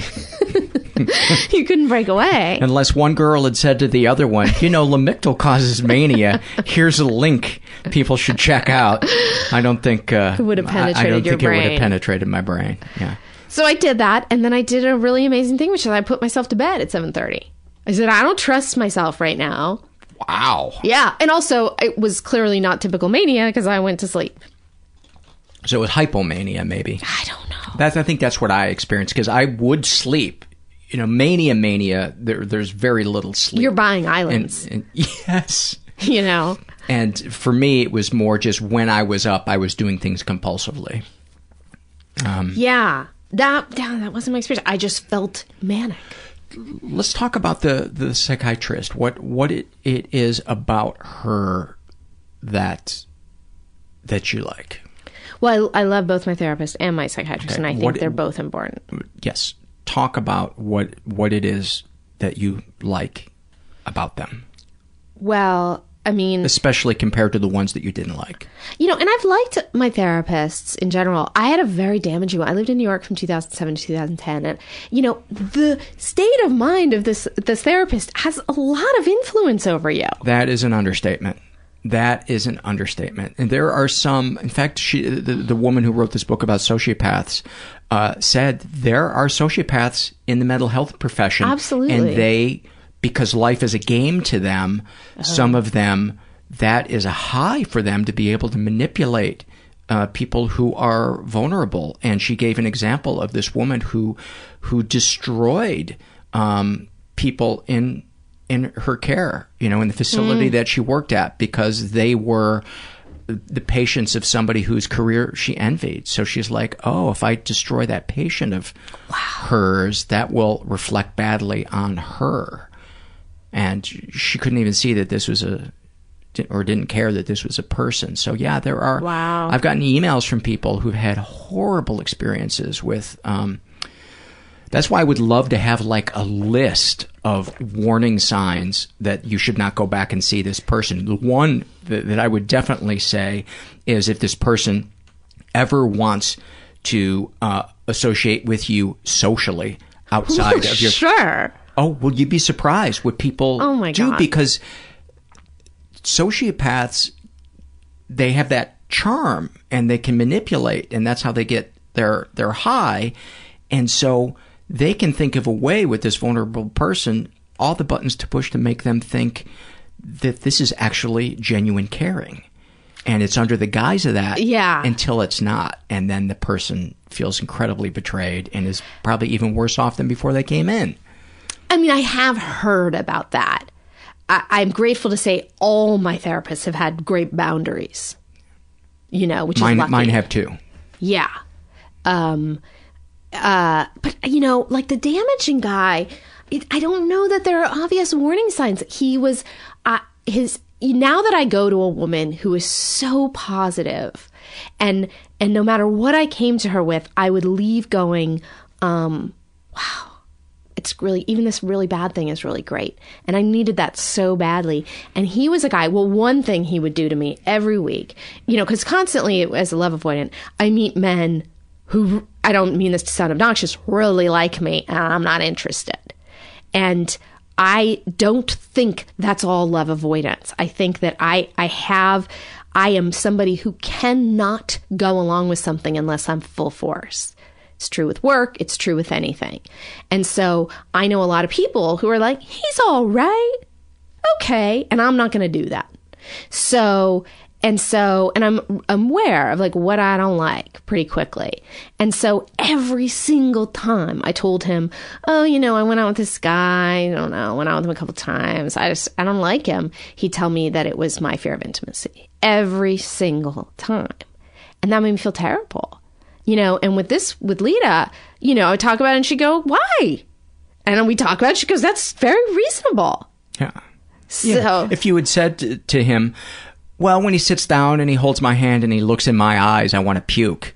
Right. That maybe. Yeah. That might be something to look at. Maybe there's a fear of intimacy. Right. Yeah. No, they were just like, I find him really boring. You know, he doesn't make me laugh, whatever it was, worse things, you know? So, you know, and I was very depressed those years anyway. And so I don't know what the obvious warning, you know, that he seemed that his outlook was depressed was, you know, and he was not a sociopath. Like he didn't want to destroy me. He wanted to help me. Unfortunately, I have experienced that therapists covered under insurance have not been good. And it's the ones that cost me money that are worth every penny. You know? I don't know. Has that been your experience? Partially.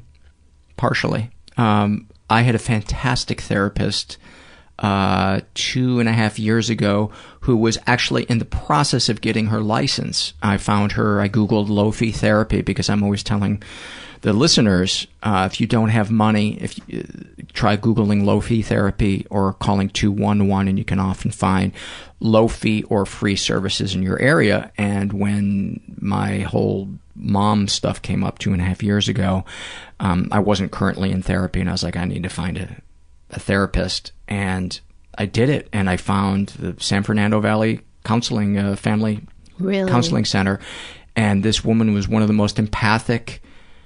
I felt so safe when I went to see her. It was so, it was exactly what I needed. And she eventually moved out of state, so I only got to see her for 6 months. But it was like if you imagine like a red hot branding iron. She felt like a tank of water when I would go in. That's what it felt like. And I told her everything, all the thoughts I was thinking, all the feelings I had. Because I don't know about you, but recovering from sex abuse is not always pretty. Mm-hmm. It's not, the thoughts that go on in your head can sometimes feel shameful, can be weird. My fantasies were fantasies I'd never had before, like involving mother figures. I just felt, which I imagine a lot of survivors do, I felt dirty. I felt weird. And I felt safe sharing all that stuff with her. And she felt, I felt like she wasn't judging me. And she was a fucking free therapist. Yeah. A free therapist. Well, it was low fee. Right. But she said there are people in there that she works on a sliding scale, and some people she charges as little as $25. Wow. That's amazing. Yeah. So it's. And the Maple Center, when that guy said to me he couldn't see me anymore and I knew I needed a therapist, I went to another one, paid the $250. At the end of the session, she goes, I think I'd have the same issues with you that he had. That'll be $250. And I went to the Maple Center, which is an amazing resource here in Beverly Hills. Do you know that place? No. It's just like it, you know. And I went, and this guy, I went and I cried and I told him the whole thing. We finished. She was so amazing. I'm like, I found a solution. And at the end, he goes, well, that was my last hour of my internship. So it was like, so he couldn't see me. There was a reason. Maybe there was a reason. It was either that or he was leaving. He was amazing. I can't remember. I think I just didn't have a therapist. Did he then say that, no, that's my last hour of this. You have forced me out of the business? No, but I have had two therapists. I had one retire, one psychiatrist retire at like the age of 30. And then I had one move out of state, one therapist. So yeah, I've been a lot to handle. So would it be fair to say that it's a feeling of them being empathic and understanding that is important for you, or what? How could you express what it is that separates a decent therapist from a great therapist or psychiatrist? I think empathy is important, but I don't even know if I think that's the most important thing. I think well, brilliance. Like, it was 1 hour in my therapist's office, and I'm like, this woman is freaking brilliant. She went to Harvard. You know, I've got the fetish. So I was predisposed to like her. You're a shrink fucker. I know. But the thing is, it doesn't matter. You know, by the way, dating those boys at Harvard, I met plenty of idiots who went there. Not the ones I dated, but book smart has nothing to do with common sense. So, but I think her brilliance, you know, there's nothing I tell her, no matter how not fully formed, that she doesn't completely understand. And, you know, and I mean, I relate to both she and Dr. Bernstein Haas, my psychiatrist, who I get to call by her first name. I think that's pretty cool. Yeah. You know? Do you get the feeling, sorry to cut you off, but do you get the feeling when you find a therapist or a psychiatrist who's really good that they've lived through some shit? No. What's crazy is the opposite. I think they're perfect. And I was totally shocked when my therapist shared with me, we were talking about food. I had some chronic pain issues that have thankfully abated, but I think that's very related to abuse and trauma. I think it's totally. Do you have any of that? Oh, yeah. So, but we would talk about it in here. I was trying everything possible and I had never tried my diet. And she said, you know, I quit sugar and I quit blah, blah, blah. And I'll tell you, when I tried it again, I got really depressed. And it was like, you got depressed? You? When, of course, the truth is the people who go into psychiatry, you know, it's like they say criminals and cops are, you know, closely related, you know, crazy people and therapists are, that's what their interest is. Yep. You know, so, but no, I have this idea that they don't ever experience anything but great mental health and happiness every second. Yeah. What else would you like to talk about? I don't know. I mean, you know how you were just talking about the I think the firearm in the soothing bath. What were you saying? It was a great metaphor. The hot iron. Hot iron. That's what this feels like. I'm having like, you know, I have trouble being in the moment, but I'm like, this is going to end.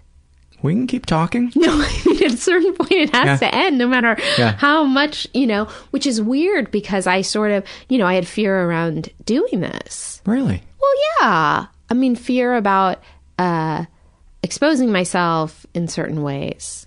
What were you afraid we were going to see? That I would feel shame talking. I'm very open. Like I say, I'm a chronic confessionalist. What I write about, there's nothing that I've said that I haven't written about, except I've been really reticent about talking about the medication thing. For some reason, it's like this one area. Why? I don't know. Maybe that just, you know, that inherent societal stigma about mental health versus addiction, you know, that even though people think the stigma is the opposite, they think that people have empathy for mental health and you know, they think of addiction as a moral issue. Right. I would argue that in LA, in like my circles or whatever, to be an addict is cool, but to be fine. Yeah.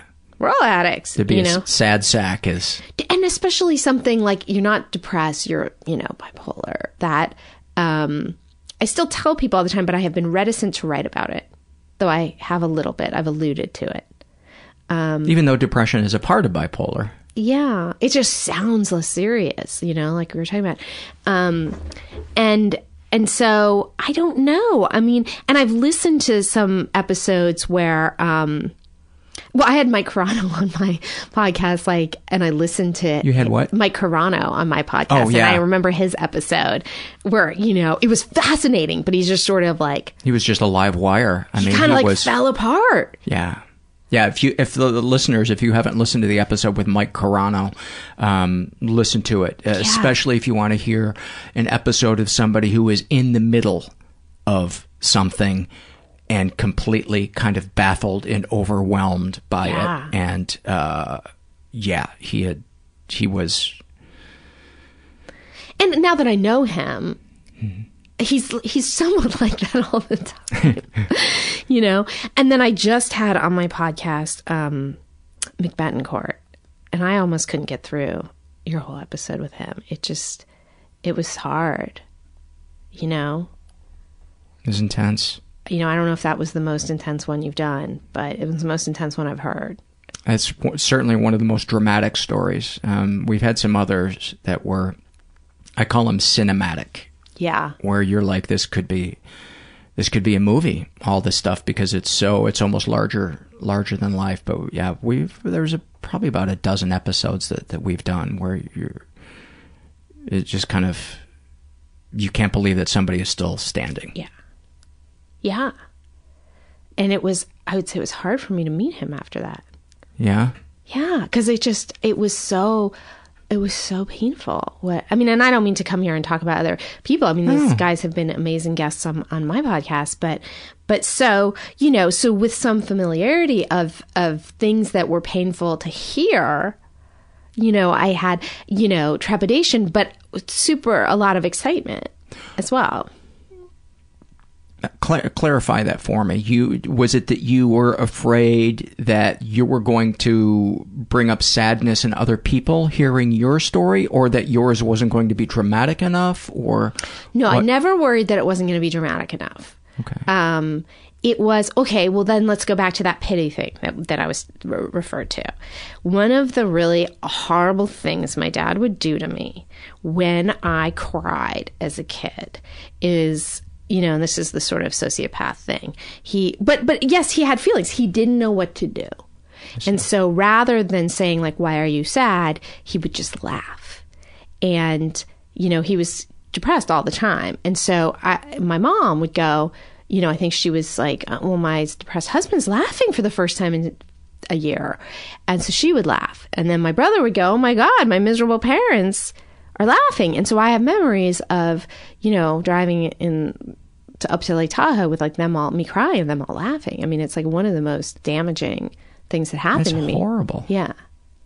Yeah. No, to be near Lake Tahoe. I mean, you were a crybaby, but Lake Tahoe is an awful place. It's a horrible place. Elevation. No, I'm so sorry, Anna, that he's such a nightmare. But the way he would do before that is he would like jut out his lip and go, oh, my poor baby, like in a really patronizing, pitying way. And so as soon as I feel like someone has pity for me, I want to punch. And did you feel anything when I just said 30 seconds ago, I'm so sorry? The tiniest bit, but you didn't do it in that way. That there's a way people have of doing it, which is that they make the sad face. They make the sad face, and it's like they've never experienced anything so painful, and you didn't do that. But yeah, it's like, even despite all this horrible stuff that I'm talking about, I don't want anyone to ever feel like they can feel sorry for me. I think most people don't. When you talk to people who have disabilities, nothing gets on their nerves more than somebody saying, you're a real inspiration. Right. You're good for you. Look at you. And people can't see that they don't want to be patronized. Sometimes what really makes somebody laugh who has a disability, is to say, I'll race you. I'm going to kick your ass. Because they want, I don't know how to put into words what it is, but they don't want to be treated with kid gloves. And did you ever read that book, Stumbling Upon Happiness? Mm-mm. It's a great book. All these books are always written by someone named like Daniel Goldman or Daniel Goleman. They're always these smart Jews. Like all their names sound the same. It's written by one of the Daniel Goles somethings. Mm-hmm. And he talks about, I always try to summarize it and I summarize it badly. But one of the things he explains is that the brain of a person who is not disabled or has not just lost somebody, we assume that they are so much sadder about it than they actually are, because it's that myopic thing I was talking about. It's all we see. We don't see the rest of that person. We just see the wheelchair. And we don't get that they've got a whole life besides that, and that it doesn't feel the way we project onto it that we think they feel. Yeah. Which is fascinating. We're talking about something else. Pity. Yeah. So I think it's that, that scared me, a little bit, that I wouldn't be able to be as honest as I, because I like honesty in a controlled environment, as in my writing, my podcast, I have so many defense mechanisms up. And, you know, even when I share in group settings, it's not that it's never rehearsed, but it's fucking polished. Mm-hmm. You know what I mean? And I'm not somebody who, like, I was shocked when I was talking about my therapist and I got like emotional, because I'm not really someone who gets emotional with gratitude, because I don't even let myself really go there, I think, you know, and I have things about crying because of that stuff with my dad. So it took every ounce of my fiber not to jut my lower lip out just now. and mock. Well, and that also is when people, I don't know if you experience this, but people say to people who struggle with addiction and are sober, wow, I'm so impressed with you. You have so much willpower. And I always go, first of all, I have no willpower. Like, check me out with s'mores in front of me. I don't want to drink. I don't want to do drugs. It has nothing to do with willpower. And this is not hard. Drinking and doing drugs was really hard. This isn't. Comparatively speaking, this is easy. And I think, too, that they forget that we lost the ability to keep ourselves sober years ago. We will never regain it. Right. But what we do is we do the work in these group settings, and the byproduct of that is sobriety. Yeah. And that's why we continue to go to these support groups, is because it's like, you don't just wash your car and it's clean for the rest of its life. You have to keep washing the car. But the good news is, at least for me, and I think a lot of people, is you enjoy going there because you feel felt and you feel a sense of meaning and purpose. And that is what replaces the desire to get loaded. But if that meaning and that purpose starts to go away, that desire to drink will come right back. So it's always there. I mean, yes, absolutely. It's just whether or not it's an ember or it's a raging inferno. But that ember, I think, is always in there if you're an addict. Well, I don't know what your experience was, but mine was that the desire to drink and do drugs went away. Like, I had my tonsils out when I was 20, and it felt like that. It felt like a surgical operation. That's about 2 months in, that's where it went away for me, and it hasn't come back. But I've talked to enough people who stopped doing the things you're supposed to do, and the desire to drink came back. Yeah. And they drank, and many of them died. Yeah. And we're talking people who had, 20, sometimes 30 years of sobriety and were helped, but all of a sudden they got a new job that they became the most important thing in the world, and they couldn't find time to be of service to others or do the other stuff that we do. And I hear that as well, and I know people who have done that and died, and I think the longer you're sober, the more painful it gets. It's those 20-year people. How long are you sober again? 11. Yeah. What do you mean when you say that? The longer you're sober, the more painful it gets? Well, those people that I know of and knew who had 20-something years and decided to drink, died especially quickly or went through a pain I couldn't believe, as opposed to somebody, whatever, who had 6 months of sobriety. Yeah, or even under 10 or whatever. So, because it's sort of like, I think a lot of those people, it's like, they're not coming back. I don't know. It's hard to generalize. We had a guest on the show, Greg Cheever, who had 18 years of sobriety, and he relapsed, typical thing, big job, too many hours, couldn't find time to be a part of the support groups anymore, and started doing heroin again, and he was out for 9 years, and has made it back. Wow. And has really thrown himself into, recovery again, and is helping a lot of people, and is like one of the happiest people I know. But he had to retire from that job because he knew he couldn't stay sober. He was actually fired, but he knew this is not something I should go back into because I can't balance. Do both. I can't balance both. This is horrible. When people, often in support groups, and this is where it happens the most, share something deeply painful that they're experiencing, my first thought is not, oh my God, I feel so bad for you. It's, oh my God, that could happen to me. Oh, yeah. Okay, that's normal? Oh, fuck yeah. Okay. Somebody just emailed me, and maybe I'll read this email at the end of this episode. Actually, no, I'm probably going to have read it before this. But this person shared that they feel terrible when they listen to an episode where somebody went through horrible things and it makes them feel better about themselves because their life isn't that fucked up. Oh, yeah. And I said, if that makes you a bad person, I'm the most evil motherfucker on the planet. I watch Hitler documentaries when I'm down because I'm like, I'm a good guy.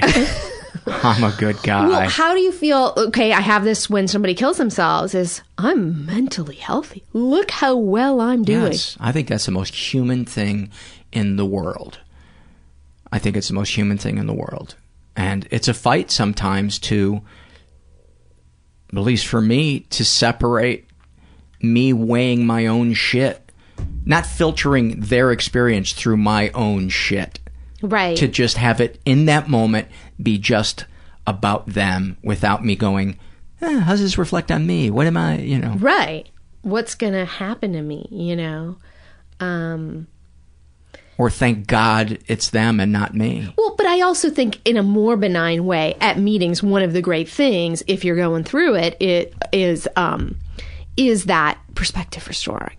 Because you're going, I'm the only one with problems. Yeah, you hear stuff that's so much worse, and you go, oh. And also working with people who are new to the journey does it for me.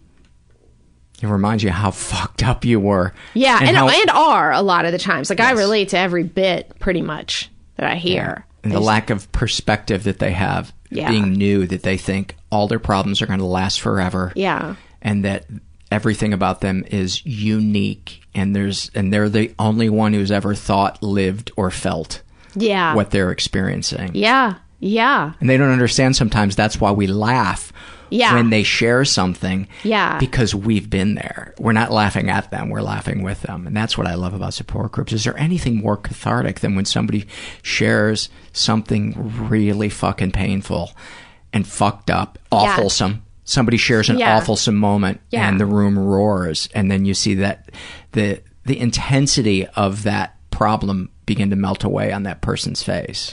I love it. I love that too. And I remember one of, when I went to rehab, one of the first meetings I went to in there, these guys were laughing about their suicide attempts, and I was so sad and so scared. I was like that for about 3 weeks, and then I was like, this is the greatest thing that's ever happened. But I was so angry at them. How dare you laugh about that, And I still remember the horror. I still remember what they looked like. I haven't seen them since. But just like, that is not funny. You wouldn't have liked this podcast back then. No. And I told you, frankly, I find it hard to listen to at times. Yeah, a lot of people do say that. My wife is like, it gets too sad and dark sometimes. I'm like, yeah. I just remembered, I talked to my therapist about it. Yeah? We talked about that exact same thing. She's heard it. Yeah? Yeah. Because also, and I told you this when you were on mine, I don't know that my podcast would exist if this didn't, because you were such a motivator. I couldn't believe that people could do this. Wow. I told you this once upon a time. Did you? I didn't say it with the same gravitas that I just said it, but absolutely. I mean, you were the path that I saw. In the way I think a lot of comedians see Marc Maron is like, oh my God, he did that. I can do that. He inspired me, yeah. He didn't shy away from the darkness and talking about stuff on his podcast, and I was like, oh, wow. Maybe I could do a podcast and talk about this. And then it just evolved into what it is. But thank you. Oh, yeah. Thank you. Seriously. I feel that I've talked for so long that no one's listening anymore. Okay. Why don't we go out on, let's do this. I've never done this before. You just go through your fears. Mm-hmm. Alternate fear, love, fear, love, fear, love, and I'm just going to fade out. Okay. But before we do that, I want to thank you for for coming in and being a guest and being so supportive. And you wrote a really nice thing in the Huffington Post a while back about the first time this was at Podfest, and you're like, give him a bigger room next year. Oh, that's right. Yeah, well, I feel that way. Yeah, I appreciate that. Oh, yeah. And they did give me a bigger room this year. Nice. Yeah, I'm sure it was because of what I wrote. It was exactly. They called it the Anna David room. I'm so grateful you had me on. As you know, I really wanted to come on. And we've been trying to make this happen for a while, but just scheduling, and then I forget. And your dad called me and he said she doesn't deserve it. Don't have her on. She's just going to talk bad about me. Yes, if he knew how to listen to or read anything I did. So. That's the nice thing about podcasts is if we talk badly about our parents, there's a good chance, even if they wanted to, they would be flummoxed at how to listen. Exactly. My yes. Luckily, my parents really don't read or anything I write or anything, so it gives me a lot of freedom. Good. Well, give us some fears and some loves. Okay. As I told you, the fears were a lot easier than the loves. Okay. I fear I'll never experience true love. I love the way my mom talks to children and animals. I fear my mom dying. I love falling asleep on the couch. I fear I have halitosis and don't know it, and no one will tell me. I have the same thing. I love how warm nights make me feel always young. I fear I don't know how to be in the moment without distracting myself. I love reading work that makes me wonder how someone's even capable of doing that. I fear people suddenly changing their mind about me. I love bingo because it's the only kind of gambling I understand. Many, many thanks to Anna David. And before I take it out with some surveys, I want to remind you guys there's a couple of different ways to support the podcast. If you feel so inclined, you can go to the website, mentalpod.com, and you can make a one-time PayPal donation, or my favorite, become a monthly donor for as little as $5 a month. It means the world to me, and it helps keep the podcast going. You can also support us financially by next time you shop at Amazon, enter through the search portal on our homepage, and Amazon will give us a couple of nickels if you buy something, and it doesn't cost you anything. And speaking of search boxes, if you're ever looking for a specific topic you'd like to listen to, just type it in the search box for our website, and you type in bipolar or OCD, and episodes or blogs that cover that should pop up. This is an email. Oh, and also you can support us non-financially by spreading the word about the podcast through social media. That really, really helps. And I greatly appreciate those of you that do that. And you can write a nice review on iTunes and give us a good rating. This is an email that I got that just really touched me. It is from a person in the military. And they write, Dearest friend, how are you today? I'm sure you are doing well. I was wondering if I can know you better. I am Colonel Marcus Luthen of the U.S. Army, presently working in Afghanistan.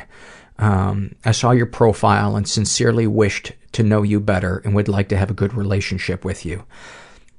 I am beyond flattered that not only somebody in the military, but a colonel would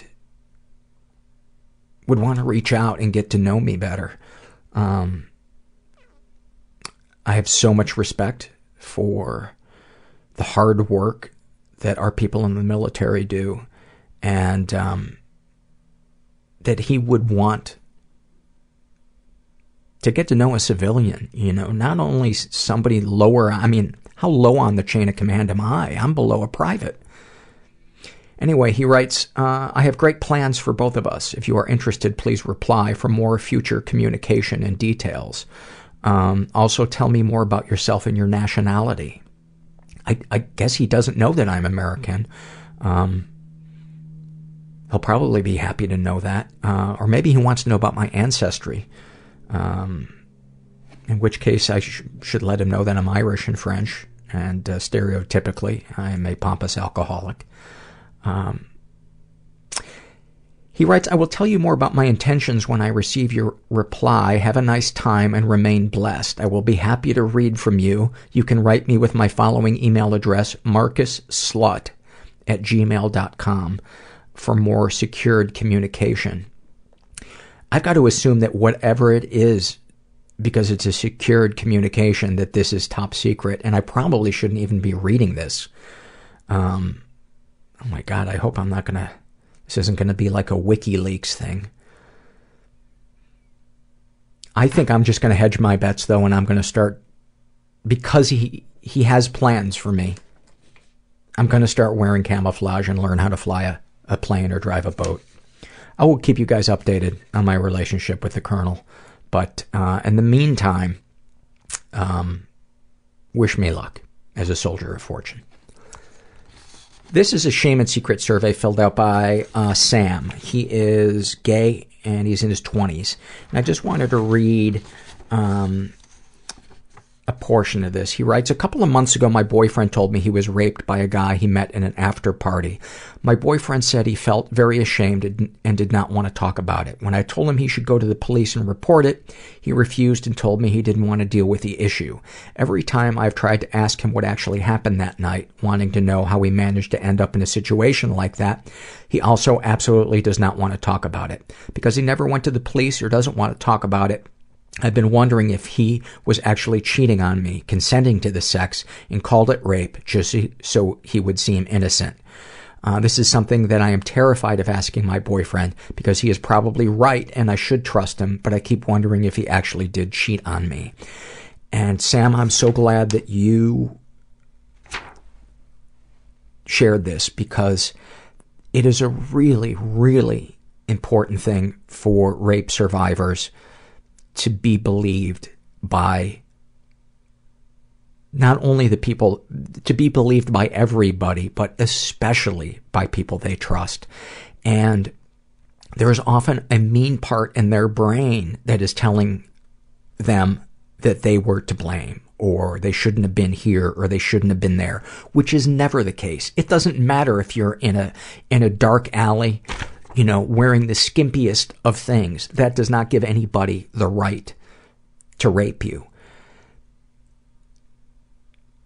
People who survive being raped have a really hard time talking about it. They're afraid of being judged.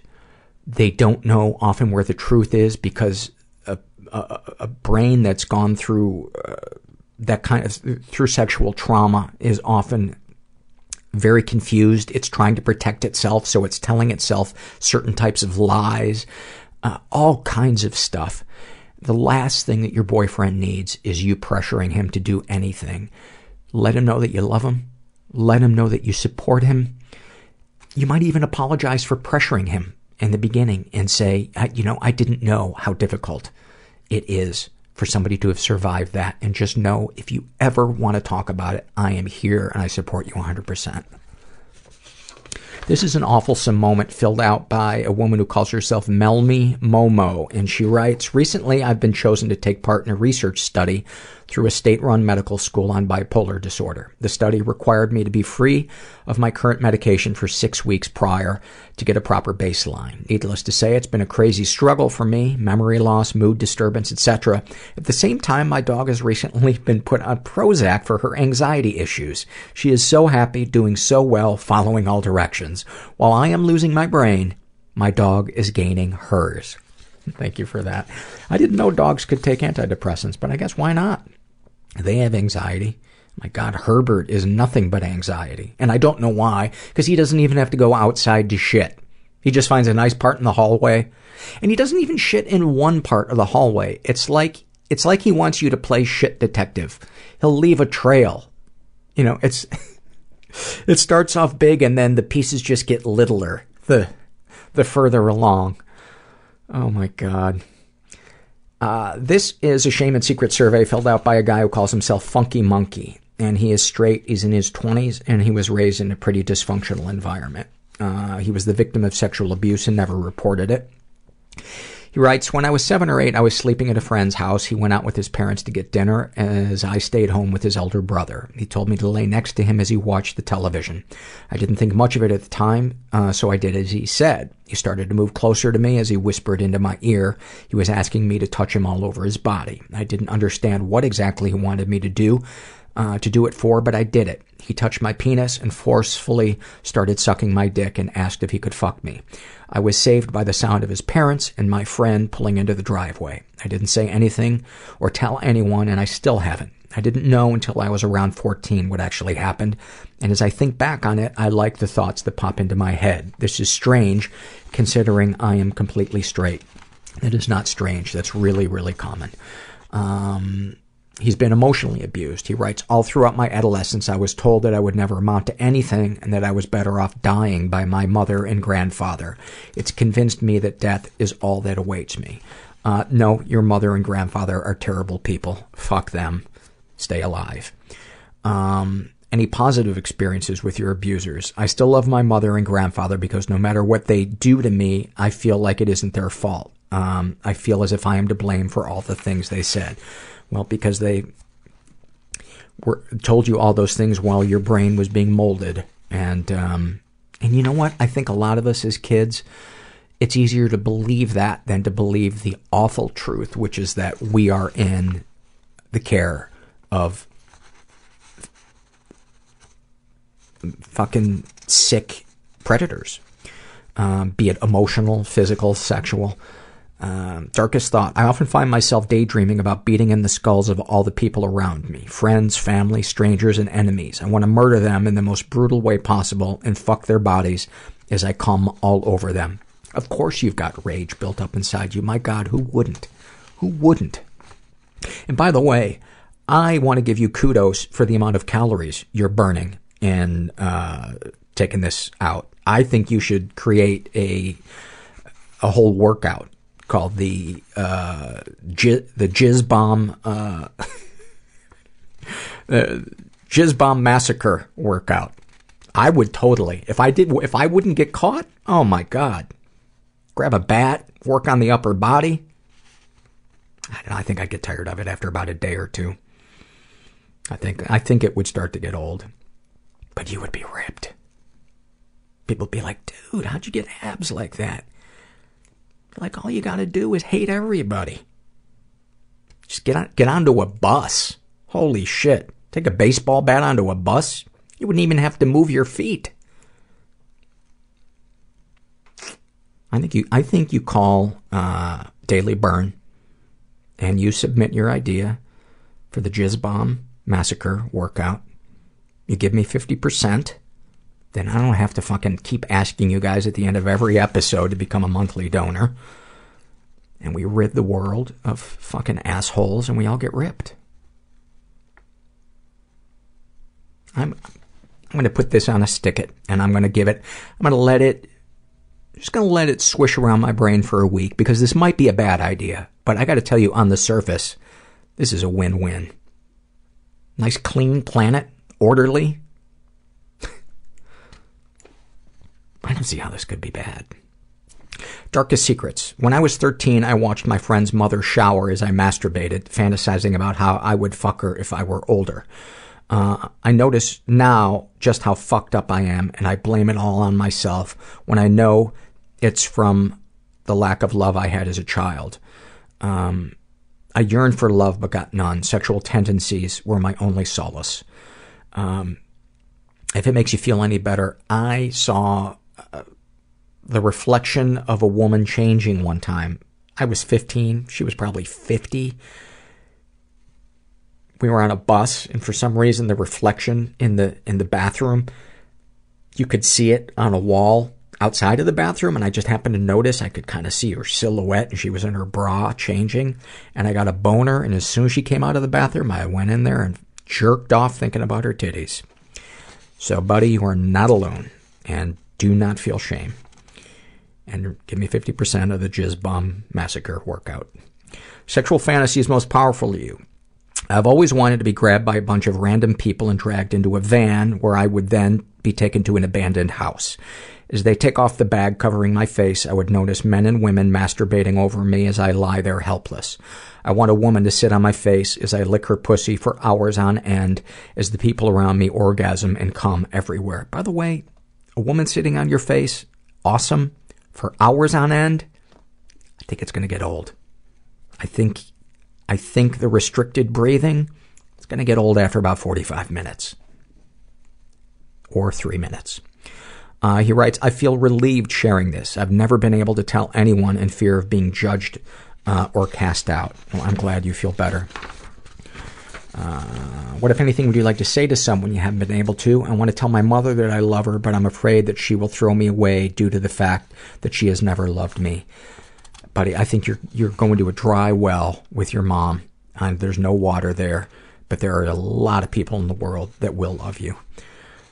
What, if anything, do you wish for? I want to be able to sleep at night without being afraid of waking up. Have you shared these things with others? I've always been afraid that I would be cast out if I told anyone about being raped as a child. I feared that they would blame me and think I'm weird. The feeling of loneliness drives me mad, and it forces me to change my personality every time I feel the slightest hint of neglect from anyone, even if I don't know them. I want to encourage you to contact the Rape and Incest National Network. It's RAINN.org, and you can get free counseling if you are a sex abuse survivor, no matter how long ago it happened. And they have a ton of great resources. Also, 1in6.org, the number 1, IN, the number 6.org. They're a great organization that has a ton of resources as well. You are not alone in this, and you are not abnormal. You are a normal person reacting to an abnormal environment. That sounded kind of good. Good for you, Paul. You didn't sound dumb. This is an awfulsome moment. I fucking love this one. This is from Trixie. She writes, I think my therapist is getting sick of my shit. I was telling her for the 100th time about how my depression prevents me from getting anything done, but my anxiety makes me sick with worry about it. She responded, did you ever think you're just lazy? Let that sink in. You are paying a woman, and she says, did you ever think that you're just lazy? Wow. If you have not fired her yet, fire her. Fire her. She does not understand depression and anxiety or mental health. This is also an awfulsome moment filled out by Riley. She writes, I've been struggling with depression for many years, and I recently stopped taking Abilify. Oh, good luck. Which has been a rough experience, to say the least. I had the same. A few days ago, I pulled myself together and put on a happy face for a long shift at work, but the entire time I felt so fake, smiling and chatting with customers as my mind was full of darkness and despair. I had to go out to my car at one point in the night so I could cry without my coworkers seeing me. As I sat in my car with tears and snot running down my face, I turned on the radio. At that very moment, the announcer said that a study from the CDC had just come out showing a strong link between depression and a weaker immune system, which, he explained, apparently increases the risk of developing cancer later in life.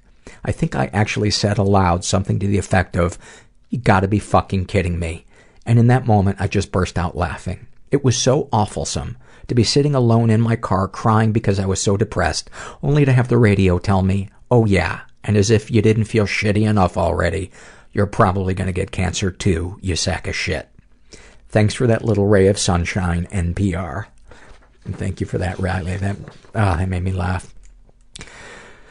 This is a happy moment from Tommy, and he writes, yesterday I told my best friend that I was molested by my older sister when I was 8 and when I was 11 by my best friend. It went very well. I don't know why I thought it wouldn't. The friend I told is more or less as messed up as me, and it was a nice bonding moment, which means a lot for me because I haven't had a lot of those. I love when people open up. I love it when they open up and they're met with love and compassion and acceptance. It is so fucking beautiful. This is a shame and secret survey filled out by a woman who calls herself Summer. She's straight. She's 18. She was raised in a pretty dysfunctional environment. She was the victim of sexual abuse and never reported it. She writes, my grandpa caught me masturbating when I was around 10 or 11. He tried to show me how to do it, and I was so ashamed of myself that I told him never to tell anyone. And by the way, your grandfather didn't catch you masturbating. Your grandfather interrupted you masturbating and then leveraged your shame to abuse you. Although you probably already know that. But later, when I was in 7th grade, he would try to touch me when I would go to sleep. He would visit on weekends from his job, and I remember that I was afraid to fall asleep and scared he would hate me. One night he touched me and I tried to pretend I was asleep. When he stopped and rushed to the bathroom, I broke out in tears. When he came back, I told him I had a nightmare, and then he said he would always protect me. After that night, he never did anything, but I am still afraid of him. I still love him, and I told my grandma once, but she doesn't know what to believe anymore. The second injury. Telling the person that doesn't believe the child. What are your deepest, darkest thoughts? I am ashamed that I wish I could just disappear or that I could just die in a freak accident. I so wanted the 2012 apocalypse to be real. It actually was real. It was just they overstated it. There was a guy in Mexico City that twisted his ankle. I am also ashamed how I think of just wanting to beat people up until they truly understand how I feel. I'm also ashamed of my social anxiety. I feel like a giant idiot when I freeze up, can't say what I want. I question my intelligence all the time and wish that I could just go back in time. Darkest secrets. Besides the abuse from my grandpa, I like watching porn and getting off from it. In the outside world, I would never dream of even kissing someone. Sexual fantasies most powerful to you? Nothing really. What, if anything, would you like to say to someone you haven't been able to? Grandpa, did you mean to make me so scared of you, and why did you not listen when I said no? That is so heartbreaking. It is so heartbreaking. What a sweet soul you are. What a sweet, sweet soul you are. I hope you find some safe people in your life to love you and support you. And I think you too should contact RAINN, RAINN.org. I hear great things about them, and you deserve love. Hang in there. This is a happy moment filled out ironically by a woman who calls herself Sad Mommy, and I love this one. She writes, getting into a car that has been sitting in the sun when I am cold and feeling that warmth. Oh, God, that is the best feeling. That is the best feeling. This is a shame and secret survey filled out by a guy who calls himself I don't belong here, yes I do. He is, he writes asexual and closet bi. He doesn't want to say how old he is. Interesting, because it's an anonymous survey. He was raised in a stable and safe environment. He writes, my family environment was great. I was the youngest of 4 children of an immigrant family and was spoiled with attention. He was never sexually abused, physically abused, or emotionally abused. Darkest thoughts, I'm a liar. It comes easy to me. My first inclination is to tell a lie. I live in denial. I am selfish because after all that has happened, I do not want to change. Darkest secrets. I've been cheating on my wife for about 25 years. I've had unprotected sex with women, men, transsexuals, male to female, people of different ethnic groups, people with different sized bodies, doms, subs, etc. I've thought about counting, but what's the difference? It would be in the hundreds. I'm a well-educated guy and model citizen on the surface. His words, not mine. People think I'm a great guy, but all that is for nothing. I contracted HIV about 10 years ago. When I told my wife, I lied. I told her I had one affair with a woman who introduced me to heroin. It would kill her to know the depths of the sexual depravity I was practicing. I gradually reduced my intimacy with my wife over the same period of time, and she was not infected. I think I subconsciously cut back on sex with her because of my risky activity. If I had infected her, I wouldn't be here. Without any doubt, I would have killed myself. sexual fantasies most powerful to you? Lately, I've had fantasies of being raped by a group of hung black men. I'm pretty sure I was infected by a black guy from Africa. I do surf the net for meetings, but usually I back out in the end. I once thought I was a sex addict, but my sexual practices were because I was diagnosed with depression. When I was down, I would lose myself in meaningless anonymous sex. My thought as I read this is it sounds like you're a sex addict and that your depression is just a trigger. Again, I'm not a therapist. I'm a jackass that tells dick jokes, but might not hurt to check out a support group and, half dozen. See if you relate. Anyway, thank you for sharing that. How do you feel after writing these things down? Writing this does nothing. I feel numb. I've been in and out of therapy for the last 15 years. They were all great people, but therapy for me is useless. I stopped for good last year. Now I'm totally dependent on meds, and they make me feel great. Hardly any depression. I'm happy, I'm peppy, I'm engaging, I join activities, but I still hate family get-togethers. It sounds like there's a lot of stuff still down there, though, that you're not dealing with, and I don't know how long you can sweep that stuff under the rug, the stuff that's causing you shame. And my hunch is, I could be wrong, but that you didn't get completely honest in therapy. Maybe you did. Maybe I'm judging you. I'm sorry if it comes across that way. This is a happy moment filled out by Lucas.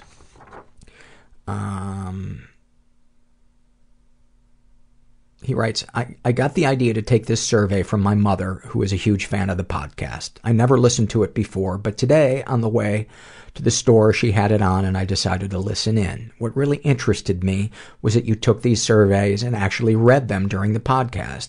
It really got me thinking of all the hard times in my life and all the great times. As I thought about it more, I came to realize that the majority of these times were related to my mother.